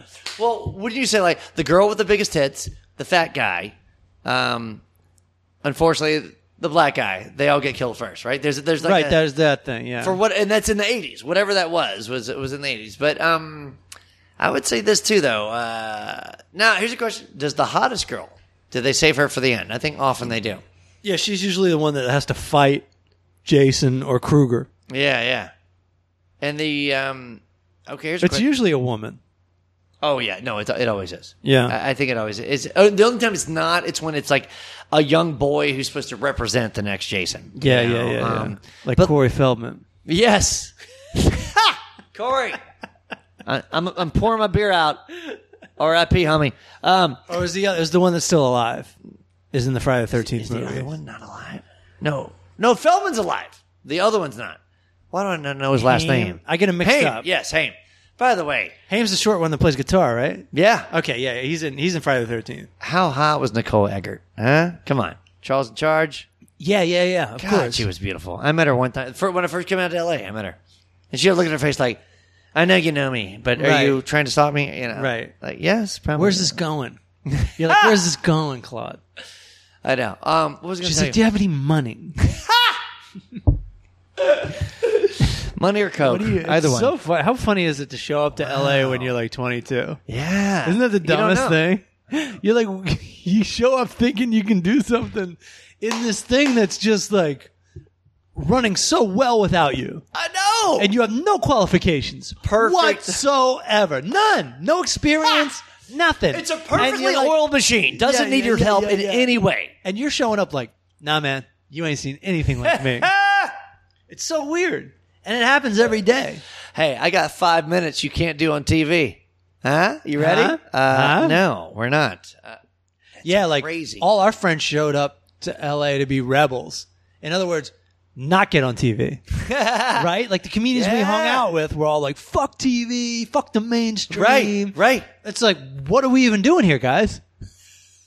If you think about it, Yeah, there was what no are we internet. There was no internet. No one was really particularly into acting. No one was trying to get like a Tonight Show spot. Everyone was just like kind of here to like. We wanted to be cool and do stand up. That's all we wanted to do, right? I had a very abstract idea about it, but then I immediately met the rebels. The open micers are always the rebels. Right. Because they haven't had to compromise yet. They haven't had to make a living yet.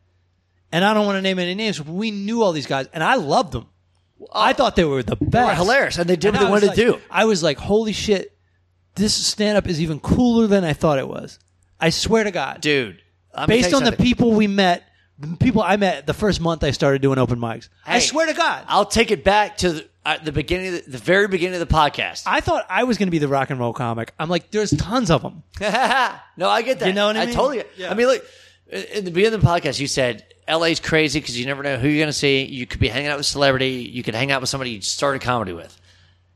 2 weeks ago, I'm hanging out at Sal's on Melrose with Dante, Eric Edwards, and Ron Jeremy. Yeah. So, do you know what I mean? That kind of paints the yeah. picture. Like, Right.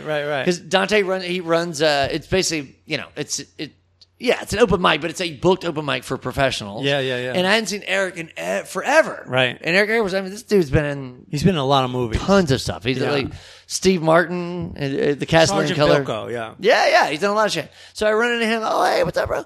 And then, Dante's there, and then Ron Jeremy just walks in. What's up, guys? I'm like, okay, how you doing? I'm going to try not to make a comment about a third leg. By the way, did you know Ron Jeremy was in Ghostbusters? The first one. No, I didn't know that. First one. What is he, a proton pack? We can pull it up. Is he Slimer? Yeah, but exactly. Before the State Pub Marshmallow Man, it was Hedgehog, actually.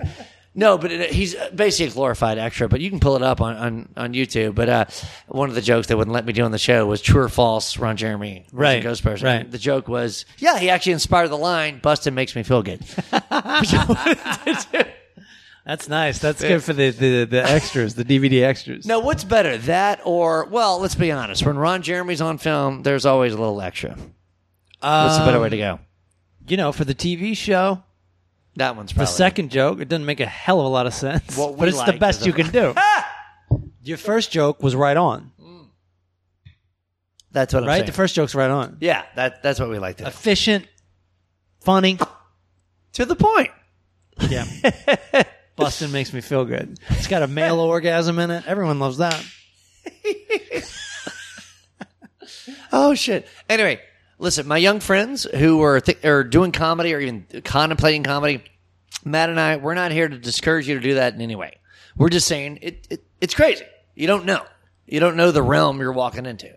You don't. And the beauty of youth is that you think you're doing things that no one's ever done before, even though you don't know what the fuck you're doing. Right. Just like all young people think they invented sex and drugs. You did. True. Yeah, sorry. You've been around forever. You're just at the right age for it. And now you're appreciating. Now you're enjoying it. Yeah. And then it was kind of a cool experience, like getting into stand up, because I really liked the stuff from the 80s, stand up comedy, when the 80s were going on. Yeah. Then in the 90s, I thought everything, and I mean everything from the 80s was whack, including stand up. But I thought I was coming up with this really cool version of stand up. I'm a genius. It's the 90s, but I'm like going to do stand up even though stand up's over, which it was. It was just like dead. Right. But I'm like, I'm going to do this weird... the big boom was over. And I was just going to try it. And then I got like immediately hooked because it's such a buzz, such a rush. Yeah. And I always thought I was funny, so... Oh, yeah. Then you get older and you start realizing like, oh man, these clean comics are fucking awesome too. Well, that's what it is. It's like and you can't like get mad at somebody because they're clean. And you flip too. You go, well, some of these edgy comics are just like, it's just like a kid going poo poo pee pee. You're like, this shit's kind of whack. Yeah, you're just like making people upset. Well, Matt, we've seen a lot of comics be shock value for the sake of shock value, and it's like, is it funny, or are you just saying, you're saying hate fuck and everyone's laughing? So right. And it's so funny that flies with the open mic. The open mic actually teaches you so many bad habits. Oh, yeah. Playing to the back of the room, getting drunk before your show. Commenting on every joke. Yes, I made a career out of that. No, but you had a joke within the comment. Sure. That's the difference. Sure. No, that worked out for the better, but still, that's what I got it from the fact that everyone commented on every joke at the open mic. Yeah. And... True. You also, you start to run in a circle, so you stop establishing who you are when you get up there. Because people already know who you are. They're like, boom, we got it. All right, here we go. Then the problem is your opener becomes acknowledging I'm in an open mic or acknowledging the last comic. Oh, hey, that guy's crazy, huh? The problem with him, he's fucking the waitress. Yeah. The problem with him.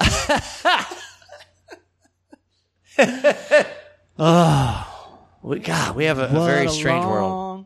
Strange trip it's been. Boom. Yeah. Yep. Yeah, brother. Wow. I didn't realize I'm drinking so much slower than you. I know, dude. I am. I don't know what's up with me. This is where I was when I got the reboot. Yeah. Guys, listen. Maybe it's because I have a wife. I have a 3-year-old. I'm like, all right, I'm with my buddy. Here we go. But I'm drinking like Nick Nolte, right, bar hopping, and meanwhile, I know I can drink during the eclipse if I want. So, what do you want to do? Do you want to pour yourself a tiny bit more and close this out? Or are you good? You know me. Why don't you pour yourself when in Las Vegas a little bit more, not a full drink. You good? How you doing?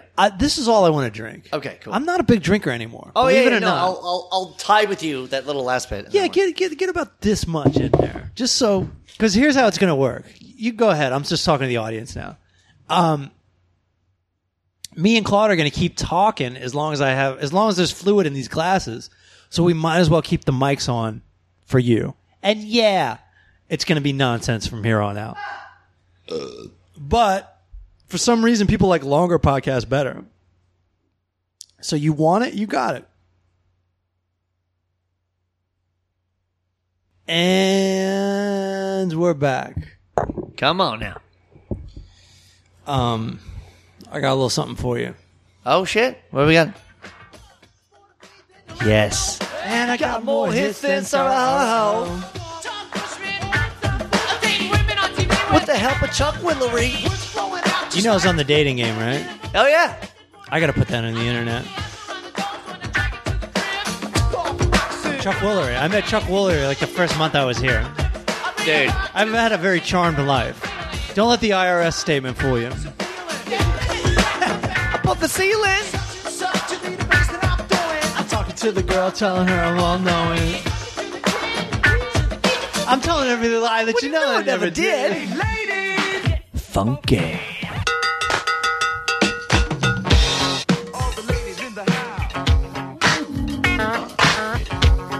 The ladies. This is a weird edit. Good looking daughter. Drop it. Welcome back, Carter. In my apartment. Better please stop it. It's the gift that I have. Ain't nothing but a crap. Educated. Stupid. I want to say stupid. I'm stupid. Fresh.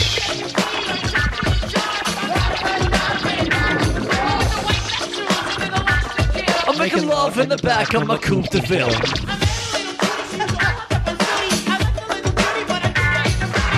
I urge the audience to look at the video for this because Mike D's trying to blow dry his hair right now. But some girl is like rubbing on his chest, yeah, trying to get on like, him. stop drying your hair and like let's bone. He's like, fucking later. I don't have time for this right now. Oh my god, Matt! The look at his face when she's straight like, "How dare you, bitch!" You know. And there's also a great moment that they use with text that's not in the song where they go, "Free James Brown." Yeah. They say, "Get it funky now," but the text says, "Free James." Right here, I'll do it for Right you. there. You ready? Free James Brown. Because She gotta go too. in 1989, James Brown was in jail. He was arrested for like abuse, right? Then he got out.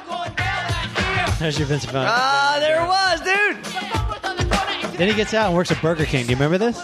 No, I don't remember Burger King. Yes. James Brown at Burger King? James Brown worked at Burger King. Yes, this Why is don't I true. remember this at is all? true. It's in the news. Oh, God. So every hat comment, it's a Whopper. It's a... Yeah. Let me get a Whopper. Hold the pickles. Ow! Gonna get a Whopper. Yeah. Gonna get a large fries. Yeah. Oh, dude, oh, no, you missed it. Just wearing those smocks. She thinks She's a passionate one. Name that sample. Sweet. Ballroom Blitz. There My you go. man. It's a great song. But, dude, we missed the one the line where he says, "I declare I like fat chicks. I announce I like girls that bounce or with a weight that pays about £1 per ounce." Good God. Baby. And then we just sang over that. Ad Rock tells the girl, "You know, I really love to do your hair sometimes." The fog hat. Remember that? The video? Yeah. Did you get the fog hat 8-track? Yeah. They're just driving off. It's glorious. These guys, God. so fucking far ahead of their time, is unfucking believable. They really were geniuses. When this video came out, when this album came out, no one gave a fuck about it. It was just too. It was too far It away. was too much, but the critics loved it. But And then- Matt, explain this shit, right? I'm from Greenville, Mississippi. Me and my buddies loved it. Like Okay. when this came out, we fucking loved it. You know what? dude. Me and my buddy Isn't that weird? loved "License to Ill," and we loved the "Hate Ladies" video. Yeah, I was a teenager, man. I was like, but you know what I mean? I don't think we bought the album. Oh, really? Yeah, We played Which this is shit at stupid. parties, man. Yeah, we yeah, played yeah. We made people watch the video, and like our group was cool with it, but I don't know how popular it was. I mean, it's weird in Mississippi that we're doing that, but It wasn't popular. It's weird that you guys are doing that. But then Check Your Head comes out, and that's an album that like people don't know, but it didn't even seem like it was from the Beastie Boys in a way. It was like if Yeah, you thought of the yeah. Beastie Boys as the License to Ill Beastie Boys, it was like, whoa, this is like everything. I thought it was going to This bomb. was amazing. When I first heard it, I go, I like it, but I don't know the public. And then suddenly, like, whoa. Okay. It was crazy. Like, yo, they're playing their instruments. Yeah. Do you remember this shit when they went on Letterman? Amazing. They did Sabotage on Letterman. And that was fucking the fourth album, blew but the that word was on awesome. it. Yeah. That was awesome. And the whole time I was like, what? People didn't realize. Okay, Ad Rock. It was their biggest moment. Even though License to Ill is their biggest seller. Yeah. Those two albums are like their biggest moment in that like they were the bands for a couple years. They were doing everything right and they were doing everything everybody else wanted to do. Look, no one else can pull off rap like in a rock situation. They're the only ones. It's crazy. And you know, Rolling Stone basically says that like no one else could do that as well. No one else can do it, man. They're just like they got all that cred because they don't ever claim to be anything. No, they just like experiment with everything. Yeah. They change with every album, so it was. And so this song, like I bought 2 copies of Check Your Head because I wore the first one out. That's not a joke. Oh shit, that's not a joke. Man. Okay. There was absolutely no writing on this tape because it was all fucking worn down from going in and out of the cassette player. And of course, one of the tapes broke, and I had to get another one. Now, every girl you were hanging with, she was cool with it. Yeah. Yeah, dude. Because it was that cool. Hey, it's me or Ad Rock. What do you want? Right. And I was absolutely obsessed. And then I knew I didn't have MTV at my parents' house. I was home for the summer from college. In college, at least, it was like a dorm room. What do you call that? A common room. Yeah. Where there was a TV and you could watch MTV. Right. And you could see the videos. And my friends were saying that, like, and we were already getting into that, like, thrift store culture. Like, you don't realize in the early 90s, it was all about making fun of television from the 70s and the 80s. That was the whole sense of humor. And, dude, they had that pop culture nailed. They were the best ones to do it. And I heard Sabotage was like the video to do it. They were in LA and they made the video look like a cop show it was Starsky and Hutch from the 70s. Yeah. I heard they nailed it. And I'm just like, and my friends are just laughing at me because my parents won't spring for cable. And I can't fucking get my eyeballs on this thing. I haven't even heard the song. So I did like a late night. I was working as a lifeguard and I was doing a private party and I got off at like midnight. And I think I worked a regular shift that day. I think I probably worked 12 hours that day. Yeah. And I'm driving home and fucking Sabotage comes on. And dude, I live in such a small town. I started going out of the radio range. Oh my God. Couldn't hear it. I've done that. Yeah. I was so tired. Banged to you. Started heading back towards work. You had to hear it. Had to hear it. That's awesome. That's how you know it's a good song. And when this came out, it was rock. It's weird. Like, they made it cool by doing other songs other than hip hop, but their hip hop are still the gems on the album. Yeah. I agree. This song's amazing. Oh, there's your flute I was talking about. Fresh like Dougie. On the microphone, I come correct. How about when Ad Rock put like part of his hair down the middle with like a razor? You know what I mean? He had a bald head. Oh, yeah, but he still put the part in his head. Put the part. He's like, I know I'm hot, and so let me just do this.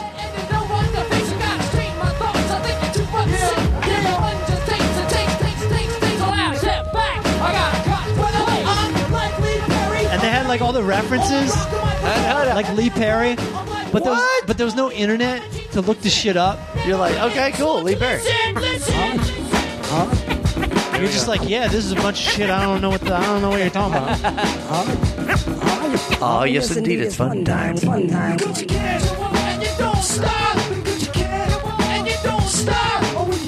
Me and my 2 buddies, as soon as the karaoke, my voice is going out. I just did MCA. It was perfect. Thank God.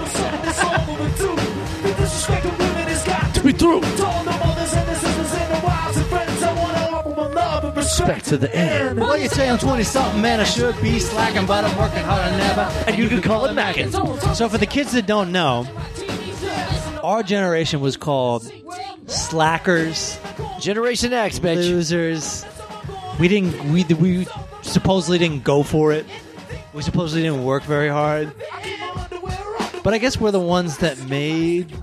I don't know. Steve Jobs isn't considered our generation. No, he's older, but it's weird though that that's what we're considered. But now we're the old fuckers that go, "Hey kids, work harder." You be like me. You don't stop.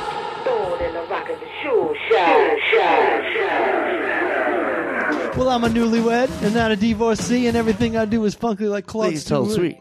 All right. Oh shit! It's What's been up? fun. You're on the Full Charge Power Hour.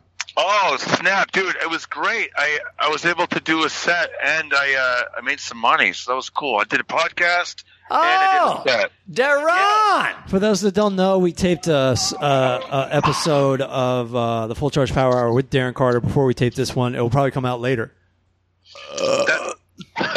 What? Ooh, and I posted an Instagram video. Oh, and you a did? picture, and I'm getting a good response. So hell yeah! Well, you better take a victory lap at Del Taco, my man. Oh shit! You know come on, you've done it right. You know how we do. Yeah, no, I'm not going to do Del Taco. I am craving peanut butter though. That's the thing. Late at night, I can't just go home and sleep. I'm like, I got to have some peanut butter or something. Well, I get it. I mean, DC, look, for us, it would be like a little maker's mark. But if you're not drinking, you got to find some way to. Peanut butter, and lonely. Yes. Man, this is great. Okay, so our podcast, just Matt and I, was a little bit more subdued, a little bit more like whatever. You guys, man, I think I really did start the party. You did. Yeah. See, that's the thing. I didn't attend the party. I just started it and got the heck out of And there. then you got the fuck out. No, but dude, you opened the door. You opened the floodgates. Come on! And so, feel the noise. so to people listening, the next couple episodes are gonna be like a Tarantino movie. Like this is gonna start it out, and then you'll get to hear the beginning later. Everybody, be fucking cool. This is a robbery. Yeah, I'm Mr. Pink. He's Mr. Dude, Darren, you're Mr. Red, right? I got to be Mr. Red. Come on. What do you mean you don't tip? Throw a buck in like everyone else. I just showed my son, my 9-year-old, I showed him a clip from Pulp Fiction today. Oh, shit. Which one?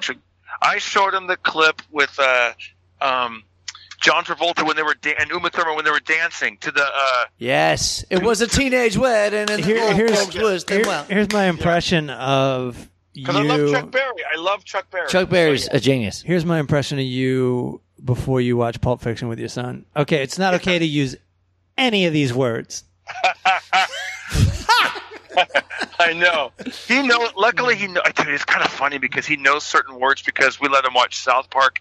Now, my wife, she'll watch South Park before, so she knows. Okay, she kind of pre-screens it. So we're laughing, having a good time, but he knows like don't say these certain words. But it's kind of fun because I'll secretly tell him certain phrases, like when it's just the two of us.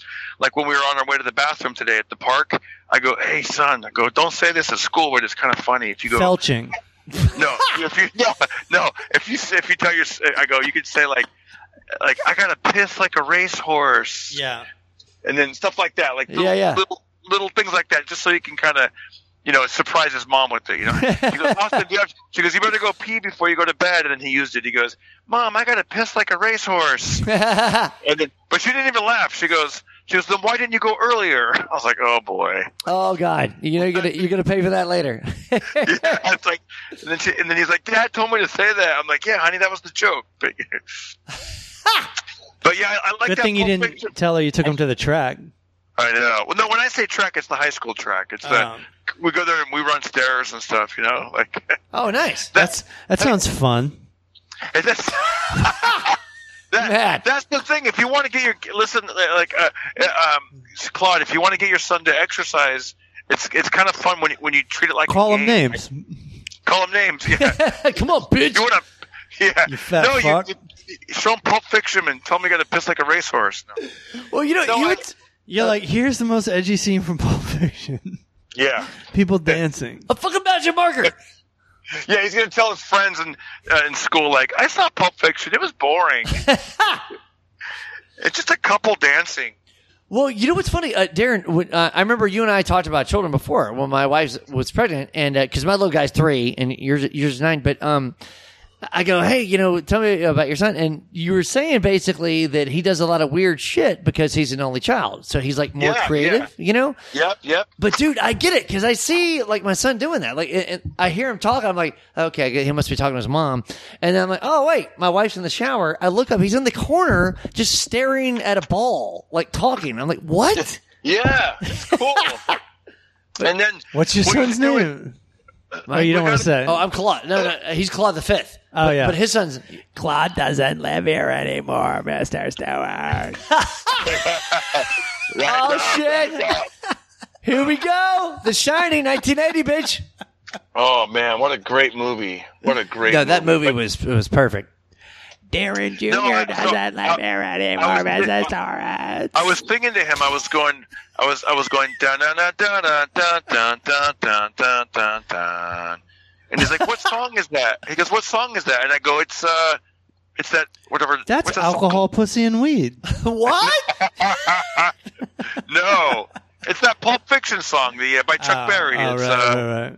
Mademoiselle, if she was a Teenage Wedding, yeah. Yeah, I love that song, dude. Oh, But there were cameras in the bathroom, and I pissed on the young lady. what? You heard that? Did you hear that about Chuck? Yeah. yes. Chuck did a brilliant move, though. What he used to do, he would meet a groupie, and when he knew she wanted to get down. Sorry, Yeah. Darren, I'm using air quotes for you. He wanted to do rock and roll. A little rock which and roll, is like the R&R. term. That was the term for What he screwing would back do then. is he would get a picture of her in the back room with just bra and panties, with a joint in one hand and a beer in the other, which I Right. think is Blackmail. brilliant. Blackmail. Because just in case there were some issues. You got to update that scenario in today's culture, but whatever. Well, I mean, yeah, That's still now, pretty good. You got to have on their Instagram post, "Hey, I'm consensual." She'd be like, "Can you tag me in that?" Oh, I know. They're probably way wilder now. right? Holy Yeah. shit! Can you give me a copy of that? Just send it to my mom. You know what? She'll give it to me. Oh my god! And by the way, Matt, how great is Darren doing a spot, doing a podcast, doing a spot, and then calling you back on the way home? Pretty good. That's right. I'm awesome. I was doing a Tom Likas impression for some reason. He was a big radio guy. Oh my god, Tom Was I talking Likas, about remember that? him? I was talking about That's that. right. That's right. Dump that bitch, Darren. We're gonna call your wife today. You're gonna get out of this relationship. Dump that bitch for she is a Dump bitch. that Joe. bitch. Hi, I'm fat and I'm gross. Dump that You're bitch. not getting laid for less. I never pay more than $40. Make sure you eat a meal before you go out on a date. Order a salad, and then you don't even pay that money. We're gonna talk about getting laid for less than $40. But Tom, and they're like, but Tom, what if she sees I live in an apartment? You tell her your real house is being worked on. You're just like Matt right now. He's staying there temporarily until his house. They're adding on a new wing. That's what you tell that bitch. Dude, Tom Likas is probably writing for Trump. You dump that bitch. Dump that bitch. We're gonna call your bitch right now, and you're gonna dump her right in front of everyone. Oh, yeah, guess what? I love it when he would do it. It's Flash Friday. Turn on your headlights and women show your boobs. We love that. Yeah, that's right. We love that. But I think he came Tom, up I with gotta tell you, man, I seen a lot of tits today because your radio show just by putting my headlights on. We love that. we love it. Yeah, yes, dear. Yeah. Hello, son. Hey, Dad. Remember that they call him Dad? Of course. Oh yeah. It was hilarious that I think he probably came up with that turn on your headlights and chicks will flash their You tits. think he came up with that? Well, whoever came up with it back in the 70s or 80s, because then all the modern cars have daytime running lights. So, like, Right. lights So all it's okay. just daytime titties everywhere. You down with know. DTT? Yeah, you know me. I actually saw that in Thanksgiving traffic from LA to San Francisco. I saw a girl hang out of a car and flash Wednesday. Did she look good? Yeah, it was amazing. Oh, my man. What did you do? Were you like shocked? Or were you like, She didn't whoa? flash me. I mean, no, I wasn't shocked for Just some let 'em out. reason. I don't know why. Did you get instantly horny? No. What? You're gonna horn- a hot chick's fucking hanging her fun bag. You're gonna get horny? No, No, I didn't get the horny. Damn it. Come on. It's all That's 'cause context. because you're kind of a grown-up. I'm just now. like looking at all the traffic. Like, yeah, okay, some tits. Who cares? Did you hear Darren? Yeah, he goes, "You're kind of a grown up." Well, no, I was like 28, but it's like, yeah, I guess I'll let her merge. All right. You know what I mean? God. It was like nothing. It's when you're going past Magic Mountain and you're heading towards the Grapevine. Oh yeah, and it's just like right before mass exodus. It's like someone blew up a nuclear bomb in LA and everyone's leaving. Oh yeah, at that moment you're Kurt Russell with an eye patch, right? I think the way home it took us like 10 hours to get home.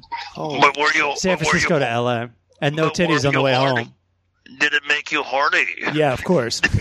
That's right, son. Tom the traffic made me horny on the way home. That's all that matters. The traffic made me horny. You're like, hey, but it backfired. Now I get a hard on whenever I see headlights. I'm Pavlov's dick. Do you want to get some headlights? I get a boner whenever there's no traffic. That's nice. That's really nice. Oh yeah, the open highway. Darren, do you ever do this? My son's only Talk 3. traffic to me, baby. I get woken up. I've got a boner. My son runs in the room. He jumps on the bed. Wants to jump on me. I'm used to like sleeping with a pillow over the pelvis. Did you ever deal with that? Yeah, you do that. You got to like roll over and like keep the pillow. Yeah, you don't want to be like I know exactly what you're saying. Right? You got to kind of wait a couple seconds too before you jump up to go pee because you don't want to be like yes. I don't want to scar him for life. I don't want to scar me for life. There's like poking out. Yeah, you don't want to be. It's like weird. Yeah. I got to tell you, when I was a kid, there was no running into my parents' bedroom. But I think times have changed. Times have totally changed. Like it's weird, man. Yeah, like there was no dog sleeping in the bed when we were kids. No, we didn't do that. Now, cats and dogs living together. Come on, it'll be anarchy. All right, we're getting so loud. It's like midnight. Hey, let me. This isn't Del Taco. I know. Let me ask you guys a question. So the reason I showed him that Pulp Fiction and I was singing that song is I love Chuck Berry. He has a new album that came out right before he passed away. It's really good. And, right. You like that album? I do like the new. You like the new Chuck Berry shit? I love the shit. And I also like his one that came out, the previous album, which came out in '79. Oh, dude, you hear that new track from Little Richard, Darren? It's fucking amazing, man. When he says "woo," it kind of floors me. But no, seriously, I really got to tell you this. So I was Googling around on YouTube, and I was looking up like Chuck Berry and Bruce Springsteen covered some Chuck Berry tunes. Oh, really? And that's what I was singing to my son. The song is called You Never Can Tell. Bruce Springsteen does that song from Pulp Fiction, and it's amazing. It's like an 8-minute version, and the horns. You guys got to maybe play that on the podcast or something, or do it in your own time, or whatever. But Darren, was it released on an album, or is it like YouTube? No, I only saw it on YouTube. It's Bruce. Just look up Bruce Springsteen, Chuck Berry, and the song is called "You." I'm not looking up any of this. Darren, I'm going to tell you this right now. Bruce Springsteen did. You know, he wrote Fire. He does suck. No. He wrote Fire. I'm sorry, what were you saying? Like the Pointer Sisters did Fire, right? Yeah, everybody. Yeah, that's like Romeo and Juliet. That one. Romeo and Juliet. Yeah. But dude, Springsteen wrote it. There's a live version in Paris that I want to say it's early '80s. He kills it. If you like Springsteen, watch it. It's fucking awesome. All right. Yes. I'm sorry. I got to shut this podcast down. It's like I'm realizing how late it is, and like my neighbors definitely ain't fucking. Sorry, I'm coughing like Doc Holliday in Tombstone. Boom. Hey, great. I'll let you run. Thanks for you guys. Thanks for having me back on the podcast. And check me out on social media. Okay, thanks, Darren Carter. I'm out. Peace, Darren. Man. Peace. All right, brother. All right, buddy. Hey, have a good one. Good to talk to you, man. Peace. Also, I got one thing to play before we call it a night. We're on the air, right? I love to say the air. We're on the internet. Claude, we're playing. We're on the World Wide Web. Have you heard of it? W3. What? Do you think right now Wendell is either punching himself in the balls saying why, or is he watching Hogan's Heroes? I think Wendell's in West Virginia choking on his own tongue. I assume he has sleep apnea. I have sleep apnea. What is that? Sorry, I said sleep apathy. What are you trying to look up? Are you cracking the Da Vinci Code? What are you doing? You'll like it. Okay. But it's hard to look up. No worries. But it's worth it. While Matt's looking that up, my name is Claude Stuart, and I'm writing on this new show. It's called Funny You Should Ask. It debuts September 11th, oddly enough. ClaudeStewart.com. ClaudeStuart.com. How you doing, Matt? I'll keep talking. It's just me. Oh, shit. What's this? I'm so sorry. Boys, there's been a terrible mistake. Nothing. Let's talk a little bit. I'll there's like, you know how YouTube is. There's a minute and a half. Oh God, they do that footage. shit. I've It's got ridiculous. I've got to go through it. I'm only looking for 4 seconds of material here. No, I get it. Just final thing. I'm Claude Stewart. I work with Recycle Babies. We're a sketch group. We're doing the Big Pine Fest. If you're going to Arizona, go to Big Pine Fest, man. Flagstaff, Arizona. A lot of fun. September 14 to 16. I don't know anything about Matt Fultron. I think he's a good man. Yeah, no, if that's not, true. suck a fat one. I definitely have a big conscience. Now, my question is, was Darren in the bathroom in his house, or was he on the way home? What do you think? Darren never goes home. That's what's hilarious. Like, You're right. I always see him at clubs. like at he has a midnight. family, but he won't go home. But he's sober. He's always sober when I say. No, what is this? I'm sorry. Shit. I'm awfully sorry. My real apologies to anyone that's still listening. But I mean, if you made it this far, fuck off. A ringing endorsement from your host, Matt Fultron. I just want this one clip, dude. What happens in the clip? I can't tell you. I'll ruin the clip. Shit. All right. All right, I might make you hang out just for like 5 minutes while I find the clip. Dude, I'm here. I'm making sure your listeners are cool. This is a clip I should have on hand. I shouldn't have to look it up like this. It's kind of ridiculous. All right, question to the listener. This is honestly, this is a philosophical question. Go ahead. You know how they say if you do something good for someone, it'll come back to you, right? Okay. People say that. Karma. Yeah, exactly. It's karma. So my question is this. If you do a good deed for someone for the sole purpose of it coming back to you, is it a good deed? You should do it from the bottom of your heart, right? You should do it because you're hoping it immediately comes back. Yeah, no, it doesn't count if you do it for yourself. That's my opinion, but I'm not sure. So you agree? Okay, cool. How do you spell Springsteen? S 2 E's? No, yeah, 2 E's. Double E that shit. Romeo and Juliet. Yeah, my this grandmother is what used I'm to. My grandmother confused John Cougar with Bruce Springsteen. With who? Springsteen and John Cougar. My grandmother. What's the difference? I get it. Yeah. Fucking it all up. Yeah. Hey, can we have a check? Hey. Yeah. How about the future of rock and roll anyway, huh? Future of rock and roll. Bruce Yeah. Springsteen. Yeah. Fucking it all up. Yeah. Hey, can we have a check? Hey. Yeah. Bruce Springsteen's fucking the whole thing up. Bruce Springsteen. New wave. No way. Yeah. See, you got any of that for sale? You know who that is? Want to sell some? No. That's Tommy Chong Oh. and Pee Wee Herman. No shit. Yeah. Who is saying? Bruce Springsteen's fucking the whole thing up. What movie is that? Cheech and Chong's like Nice Dreams or something. It's one of their lesser known. Wow. No, I know Yeah, Nice yeah, Dream. yeah, that was yeah. the one where Stacey Keach thought he was a lizard. Remember? Yeah, I think so. It was like Yeah. 79, something. Yeah. Wow. Bruce Springsteen's fucking up all the rock and roll. So what is Pee Wee Herman? What's his character in that movie? He's a drug addict. He's their drug dealer. Oh. And I think Pee Wee Herman is on the live show circuit at this point, and I think they just grabbed him, and I think he's doing a little bit Pee Wee, but a little bit of like degenerate drug addict. Yeah. It's not exactly Pee Wee Herman. But he's appealing to both sides, like people who knew him and then Cheech. He still knows where his funny is, and that's Yeah. when he makes the voices. All But right. he's not like, Pee Wee Herman's like a little kid.